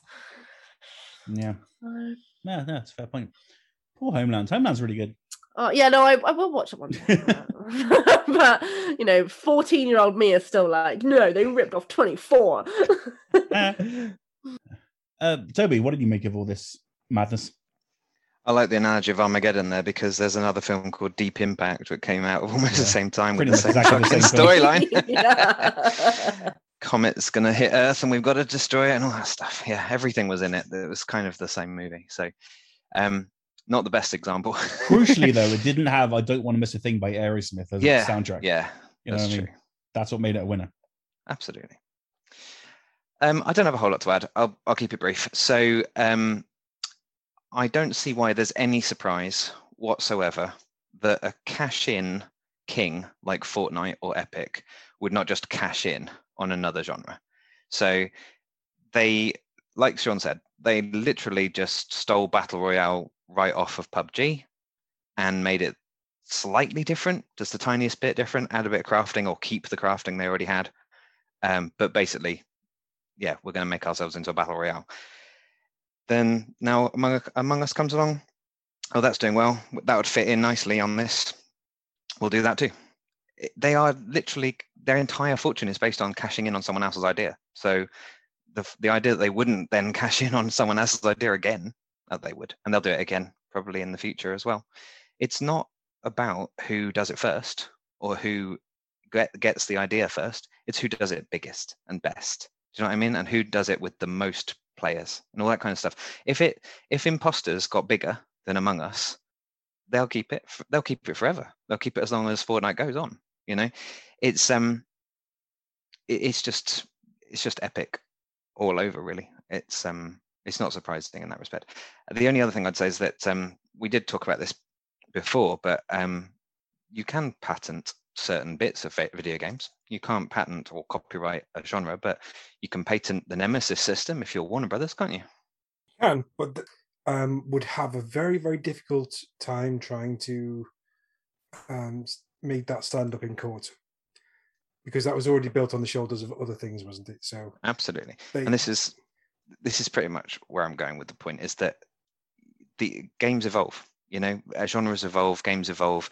If there weren't 13 different iterations or copies or whatever you want to call it of every shooter or of every open world or of every roguelite or Souls-like or whatever every single time, then the genres would stagnate and you wouldn't have the competition. You wouldn't have you'd have too many monopolies. You'd have non-competitive sort of world within video gaming. And so I actually think it's it's a good thing in some respects. It's not a good thing in this example because it's just a massive, massive player just shitting on someone else. But in general, the idea of imitation and continuing to evolve and making your own versions of things, what is Ghost of Tsushima if not the absolute, pinnacle of all sorts of stolen open world ideas? It steals so many, but it doesn't matter. It's made them beautiful. It's made them amazing. It's if that's what Fortnite had done, if they'd taken Among Us and they'd added all this stuff, like you say, or they'd made it beautiful, or they'd done some other thing that just made it, that's Among Us, but just so much better. Do you know what I mean? It's like this particular thing you can add to it to make it even better. We wouldn't have had the same argument at all. And I'll leave it there. I think the next thing they'll probably do is steal some other mode from something else. I don't know what other modes there are in Fortnite right now, but have they stolen asymmetrical shooters yet? Dead by Daylight or Evolve? That'll be the next thing. Well, they have community created modes, which have ripped off things, stolen everything probably under the sun, including Among Us. Yeah. They had a community based Among Us version a little while back, and then Epic must have gone, we can do that better. So am I right, Sean, in thinking that the Among Us devs were actually in talks with Epic? There was like rumors about it happening, but the tweets and stuff from the Among Us devs looked like they were pretty surprised that this thing happened. Yeah, like they were in the early parts of talks, and then this has just completely overtaken anything that was happening. Well, I mean, one of the first tweets from one of the developers that was on, they were like, I mean, we could have collaborated, guys. That was the first tweet from, like, maybe it was happening, maybe it wasn't. I heard there were some, anyway. I mean, if they were in talks, that is shitty. Yeah. It is. And again, not surprising. Well, the next step, they could buy Inner Sloth, and then Among Us could be there again. Jesus Christ. It's not impossible, is it? It's Epic, No. I mean, can you imagine them wanting to sell now? Yeah, I mean, they're not going to, but I mean, Epic show them enough dollar, you never know. I mean, the thing is that it's really inspiring as a developer, the Inner Sloth guys are, that they managed to get a hit years after they released the game, and they didn't go nuts with it and try and capitalize on it. They just kept the momentum going. Yeah. They didn't staff up to become a 300-person studio like Psyonix did for Rocket League. It was just, they just carried on plodding along, and they're a small team. They're an indie dev that managed to get the smash hit that challenged Fortnite. Yeah. And this is the way that Epic played it. Have you ever heard of The Asylum, the filmmakers? No. They did Sharknado and stuff like that. Okay. So before they hit gold with Sharknado, hit gold. they used to do like B-movie ripoffs, like Atlantic Rim, and basically all they did was like take a popular film and copy them and changed it slightly. And this is, if you ever get a chance, watch these films because they are fucking terrible, but also hilarious because they're so bad. But also this feels like what Epic have done. Just they've made an Asylum version of Among Us. So, Imposters is Sharknado, essentially. Yes. Nice. Or is it Five-Headed Shark Attack is their latest one? Oh, I don't know. They made a film called Avengers Grimm, which is both the Brothers Grimm and the Avengers because they were both popular at the time. Man, I love that. It's for when you send like your kid and you want the DVD of whatever that film is, and you send your gran off to buy it for you, and she comes back with Atlantic Rim, and you're like, no, gran, that's not the right film. Yeah, I asked my mum for 50 First State, and I ended up. Oh dear, and you got 50 Shades of Grey. I got 50 First Dates. Yeah. 50 First Dates. God damn it, mum. Anyway. Well, there was when Frozen landed on DVD, there was one that came out called The Snow Queen, which had a big, nice, shiny blue cover with a blonde and blue-haired girl on the front. And it's so easy for people to just go, well, that's Frozen, let's do it. Yeah, it's to confuse middle-aged or older buyers who don't read it properly. Yeah. Right then, man, we are pushing on. But let's get into our favorite things. And this week we are doing our favorite game accessory. Let's try to power through this one so we can get to the recommendations and then get the hell out of here. Toby, you want to go first with your favorite game accessory? So I wasn't really sure where to go with this one. I have never. The more I looked into it, the more I just found things that were terrible game accessories. And the ones I seem to remember are the ones that failed terribly, like the Virtual Boy or the Power Glove sort of controllers and things like that. If I actually go for things that I always found really fun, it would have to be things like light guns. So when you had like the first versions of like Time Crisis and stuff that you could play at home, that was awesome. Having a gun that you could shoot at the screen. It's kind of always been my favorite accessory. When you have like PlayStation Move controllers and things like that now, but actually having a physical sort of proper weighted gun in your hand, although they're always very plasticky and not very well weighted, but it felt right when you were a kid at least. I always found those to be the most fun. So anything where you could recreate that arcade experience of shooting off the screen to reload, shoot again, go back, all that kind of stuff. I kind of love those things. And a tiny shout out to the Square Enix Pocket Station that they made. Oh no, not Square Enix. Sorry, Sony rather. I'm thinking of what the one game I ever knew that used it, which is a Final Fantasy that had a tiny little like Tamagotchi that you could raise on this thing. But they were never available in the UK, and I really wanted one. It was like a tiny PlayStation Tamagotchi back in the days of the PS1. We'll get you one. Oh, they're probably worth a lot now. Probably won't, but we'll try. Maybe. Kat, your game accessory. So I agree with Toby. I do have an extra shout out though. So those guns, I used to own Point Blank on PS1, and they used to come with like a pink gun and a blue gun, and they were just awesome. I was like 6 years old, thinking that I was Tomb Raider, just loving life. Thought I was hard ass, and I was 6. But as I grew up, this also was a really difficult one. But I would have to say, growing up, other than kind of like guns and guns that you can kind of shoot the TV with, I'd have to say the Wii Fit.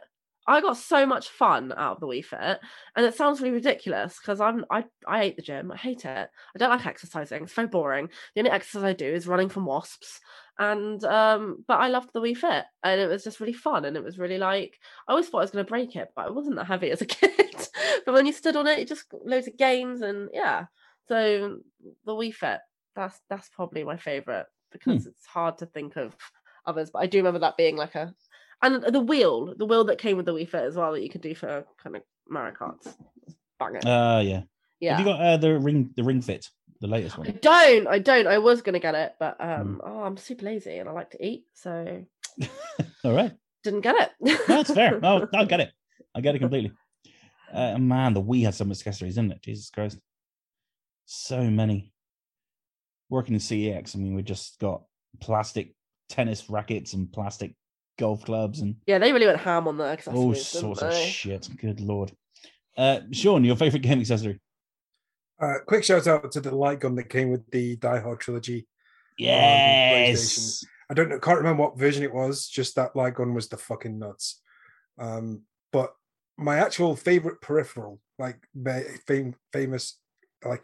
favorite accessory, is the Wonder Book.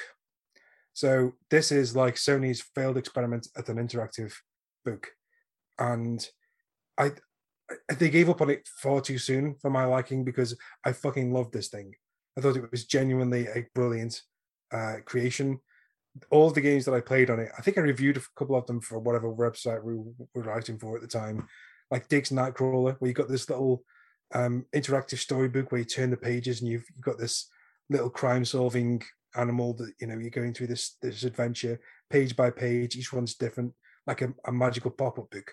And obviously that's dependent on the PlayStation, I think it's 3's camera and the PS Move.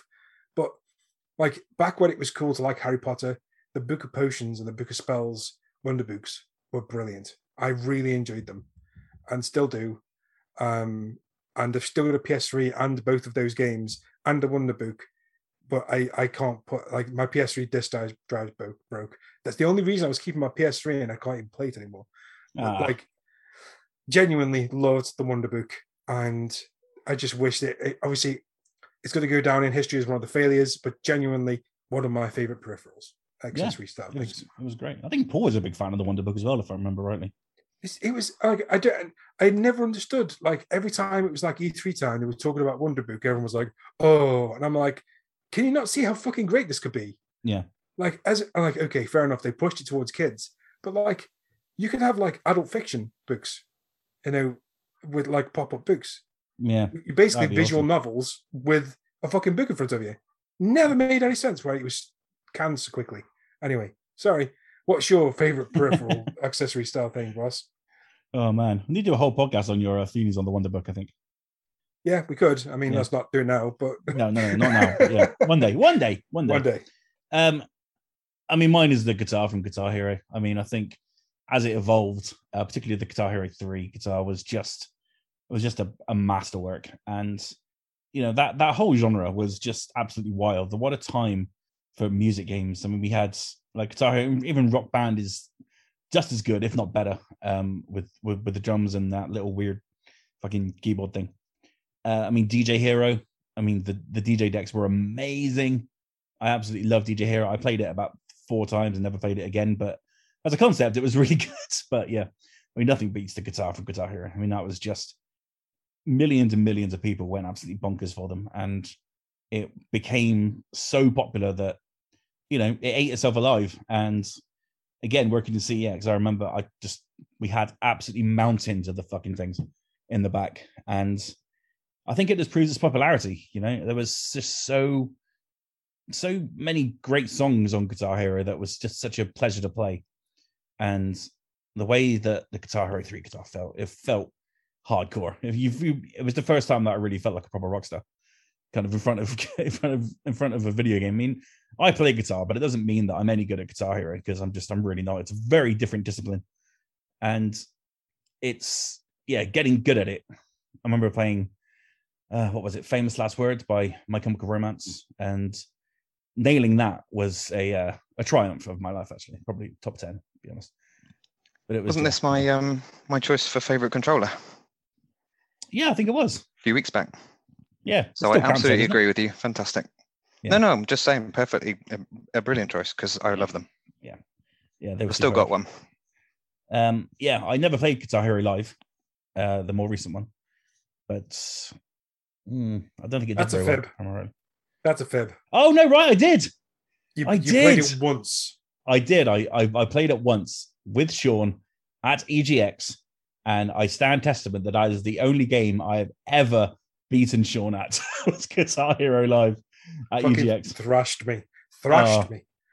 I had no clue what I was doing.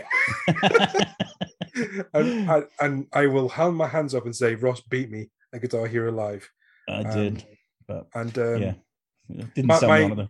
My headphones weren't working, and my controller. Yeah. No, it was. Yeah, that was the problem. It was such a weird coincidence that both things are broken at the exact same time. Exactly. Yeah, it's so bizarre. I really think they should re-release like a controller and a new version of Guitar Hero. It would be such a fantastic remake. I'd buy it in a second. Yeah, a little remaster. A new list of songs, I reckon. But yeah. So was it Aerosmith who made more money from the sale of Guitar Hero or Rock Band? Can't remember which one it was. Than they actually did from one of their album sales. Man, that's crazy. Like they got more royalties from that than they did from an album, which I think is just like that's like if that is the way that they could bring it back and have like exclusive tracks from artists. Yeah, like a whole album that just doesn't exist anywhere else. Yeah, I mean that would sell like hotcakes. I know no one's going to do it, but if you were to say, okay, this has got a song from Green Day, a song from Foo Fighters, a song from Blink-182, and like one from Metallica, and they've never been here before. This is the only place you'll hear them. Yeah, completely exclusive tracks. Yeah, that'd be awesome. There you go. Every one of Activision Studios are working on COD now, so that's that. Oh, yeah. Never mind. All right, then let's go into our recommendations for the week. This is where we've seen something throughout the week, and we want to share it with you, our lovely audience, whether it be a game, a movie, a TV show, a comic book, a teddy bear, a chair, or a door. Let's go through them this week. Toby, what is your recommendation for the week? So I briefly mentioned it at the beginning. So the Road 96 soundtrack on its own is a thing to behold. It's been on repeat on my Spotify playlist for a number of days now. It's just fantastic. It's like a new retrowave, vaporwave soundtrack that pretty much they use an artist per character most of the way through the game, which is quite clever. So if you're dealing with the two criminal sort of types, then you get lots of Volcor X tracks, and if you're dealing with like the main girl who's on the run, then you get lots of Toxic Avenger tracks in the game. And then see the soundtrack itself is just all of these together in a wonderful playlist. I absolutely love it. It's very French as well. I think the makers of Road 96 are a French team, and so the people they've tapped on the shoulder to come and be part of it do have a little bit of a French flair to it. So if you like a bit of Daft Punk, then this is like the new retrowave sort of vaporwave version of a bit of a French, electro vibe, which is a very cool thing. And I'd really go for it. The Toxic Avenger stuff is fantastic. He's done a number of things on, was it Fury? He did a few tracks on Fury. So if you like any of that sort of stuff, Danger, from the Haven soundtrack that I was banging on about at the end of last year, it's that kind of a thing, and you will enjoy it. Sweet. Yep. I've been listening to it myself. It's wonderful. That Cool. That first track is The first track is fucking dynamite. Yeah. absolutely perfect. Kat, your recommendation for the week? My recommendation's a bit strange, actually. So for Christmas last year, I got the Razer headset, the very kind of very flashy kind of ones that you see on Twitch. Except I got it in pink, and I fucking hate pink. But we moved. It was a very nice gift, and so I thought, how can I make it more? I really, really wanted the ones with the cat ears. I'm called Cat. It's almost a crime that don't have the cat ear headphones. Now, what I didn't know up until yesterday was, and I know this must seem really obvious, but I just thought that, they were just made like with the cat ears, because there are Razer ones, there are other ones that are kind of got the cat LED ones. Well, Razer themselves have made add-on cat ears for $19.99 on Amazon. You can Oh my bet God! your ass I'm gonna stick them onto my head. So yeah. So that's my recommendation of the week. I'm really excited. They are pink as well, but they match, so it looks like a one headset. So I'm really excited for that. The LED, they light up. What else is there to really know? Oh my God, we need you to be a Twitch streamer, Kat. I know. I told you I'll be there. I'll be there as soon as you want me to. Just not this week. But as soon as you want me to. And then once I've moved house and come back from Wales, I'll be there. With my thing. I'm going to order them. I'm going to order them on Friday. I'm done. Like they're on order. They're in my wish list. And then payday. That's it. They're coming. They're coming to my house. Oh God, we need a picture in the Slack. Will do. Absolutely. I'm so excited. Oh man. The hype is real. The hype is real, y'all. Watch out, Twitch. I've got my cat ears. Yeah. Catty. Yeah, Twitch. Mr. Sean Davies, your recommendation for the week. Please tell me it's cat ears. It's not cat ears now. Unfortunately. My recommendation is Green Acres Holiday Park in Wales. It's great. Love it. Cool. It was fun. It's right next to a beach, right next to Black Box Sands. If you've got 5 kids, take them along. I genuinely, right, it's one of the best holidays I've ever had. And it was a reasonably priced holiday for a pretty ginormous caravan. It's got good entertainment. All the fucking COVID stuff was brilliant. So like all the entertainment was spaced out. You could walk into like daily shows. You went to a bug show called, what was it called, Bug Life or something like that. Ended up, so a load of other parents got dragged up alongside me, and I was the food that was eaten by a scorpion. And they all like had rubber arms and had to make noises and stuff. It was good shit. This holiday park was well done for the COVID times.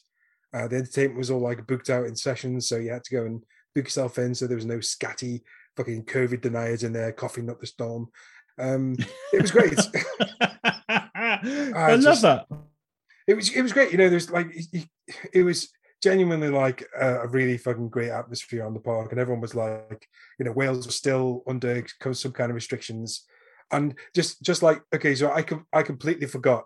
So you could walk through like the main park without a mask on, And I completely forgot about it. I woke up one morning, just fucking so tired, and slightly hungover. So I walked into the shop not wearing a mask. And one of the holiday guys came up to me and says, "Do you have a mask?" Not, "Put your fucking mask on, you dipshit." He was like so nice about it. And I was like, you know what? You could have fucking really gone off on me and told me I'm a dickhead. But you didn't. You were dead nice. And good on your Haven guy. I mean, he followed me around for a lot of the weekend. An entertainer he was. Very, very nice chap. Very, very into me, I think. We are very nice by our nature. Yes. And it's just a great weekend. Green Acres. While we were there, we booked another 2 holidays with Haven. That's how impressed we were. So yeah. You're not going back into entertainment, are you, Ross? I'm just thinking. No. I'm an old man now. I can't be doing such things anymore. Well, I saw some older men at Green Acres. So. Yeah, some people don't know when to stop. I had a feeling. I got to 30 and I was in Wales, actually, in West Wales, at my final holiday park. And I woke up one morning and I was like, I've got to go do kids club, and I've got to like set up the kids games and stuff and do drawing with them and arts and crafts and things. I was like, I'm getting too old for this shit, man. And I was 30 and I was like, this is a young man's game. And so, from there, I was like, done. Can I just say that that's what like being a parent's like? Just wake up in the morning going, I've got to do the fucking arts and crafts bollocks with them now. Fucking shit. Oh man, you signed up for that, though. And I got paid for it, so I guess there was a difference there. Yeah, you'd have to do that step for free. No, but yeah, I get calls every year. It's like, oh hey man, do you want to do a season here or a season there? It's like, no, I've just had back surgery. What use am I going to be for an entertainment team? You know. Well, you could be like a really cool, like wheelchair bound entertainer.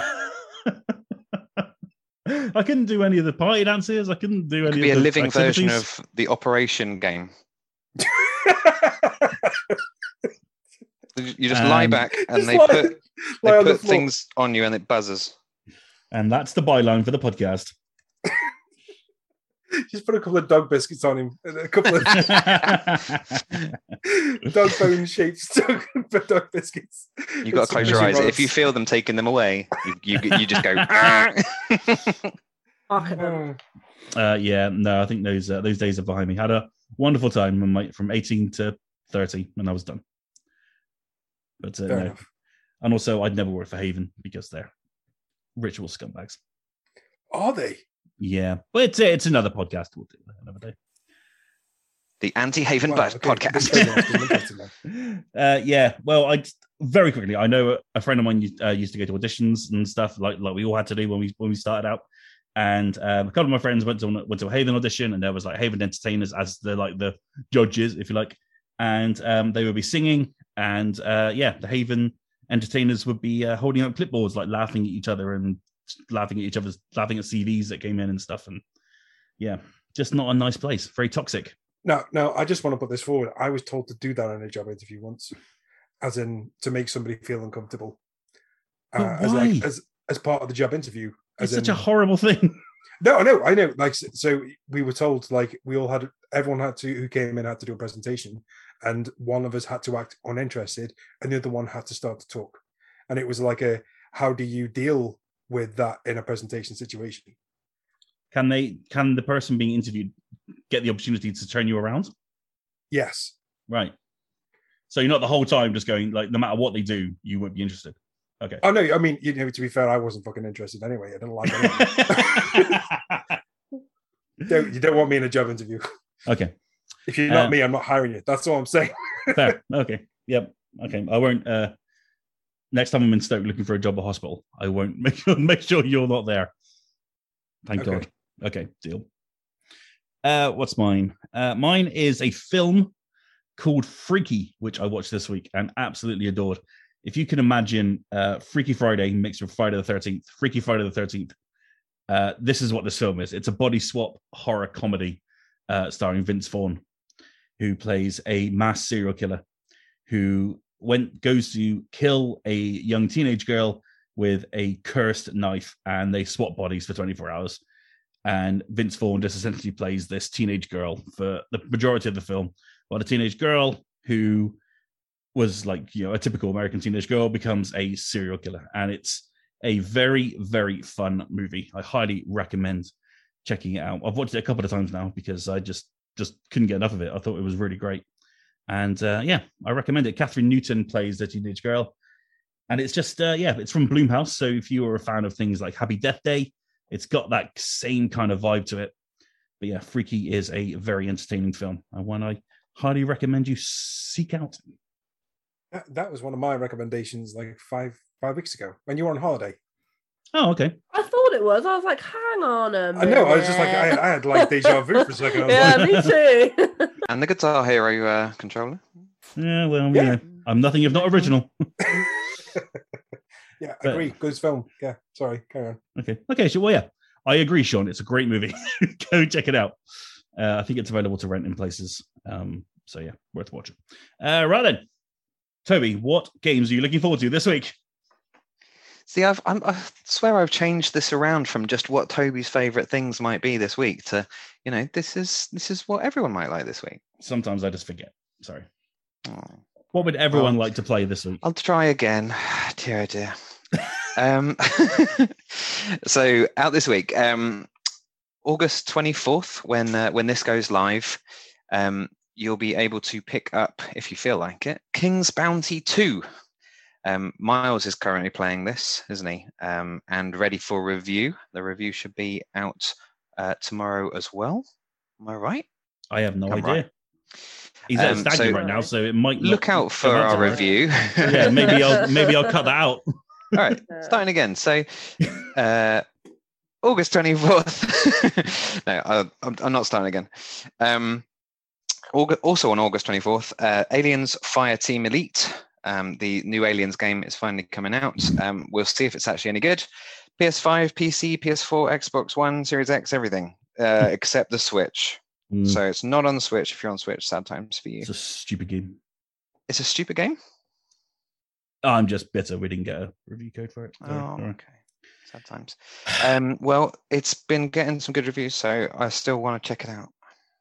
Does look cool.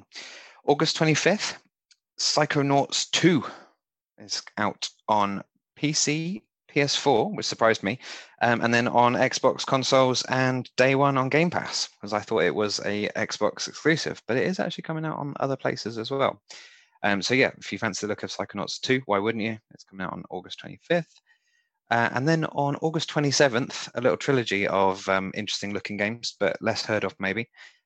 Baldo, which is a sort of Zelda-like indie crossed with the art style of Ni no Kuni.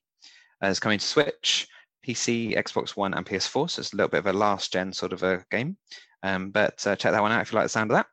Tormented Souls is coming to PC and PS5, which is sort of alone in the dark type horror. And one I know Greg was interested in, the older No More Heroes games. No More Heroes 3, after a very long time, is coming out on Switch. So that one should be cool as well. And that is what's out this week. Awesome. I also do not know Psychonauts was on PS4 as well. Very interesting. I thought Xbox put Double Fine. Maybe it was before or after. I don't know. But according to what I found, it was coming out on PS4. Yeah, it is. Yeah. Very strange. Is. Yeah. Had some good reviews today. Looking very, very promising for Psychonauts 2. So yeah, I'm sure I'll check that one out when I next fire up the Game Pass and download all the things from the last 2 weeks and then try them. I'm sure that when we were doing E3, it definitely didn't say PS4 to begin with, because I remember saying that I felt really sad about the fact that it wasn't, because it looked really cool. We were watching an Xbox show. Yeah. That's why. It didn't have an X. Yeah, I suppose. You know, in the Sony shows, right? They don't say when things are coming out on Xbox either. That's true. It's they don't say when Final Fantasy is coming out on PC because they don't want you to know. No, it's a surprise to everyone. I don't know why. It's assumed wrong. Made an ass out of you and me. It's coming to PS4, Series X and S, but it's not coming to PS5. No, I don't know if it says PS4 only on here. Yeah, there's a fancier version on the Series consoles, maybe. There is not a PS5 version because of the deal with. So when the game was announced, it was the crowdfunding that they did. Yeah. So the PS4 version was announced, and obviously then they got bought by Xbox, and Xbox wanted them to put the fanciness into the series version. So the PS5 version was never announced. Oh, there you go. Yeah, so it's like Deathloop. It has to come out on the other consoles, but not on PS5 because it was never actually there. Cool. You've answered the question. No, I just mean that was announced for PS5, but it's an Xbox-owned studio now.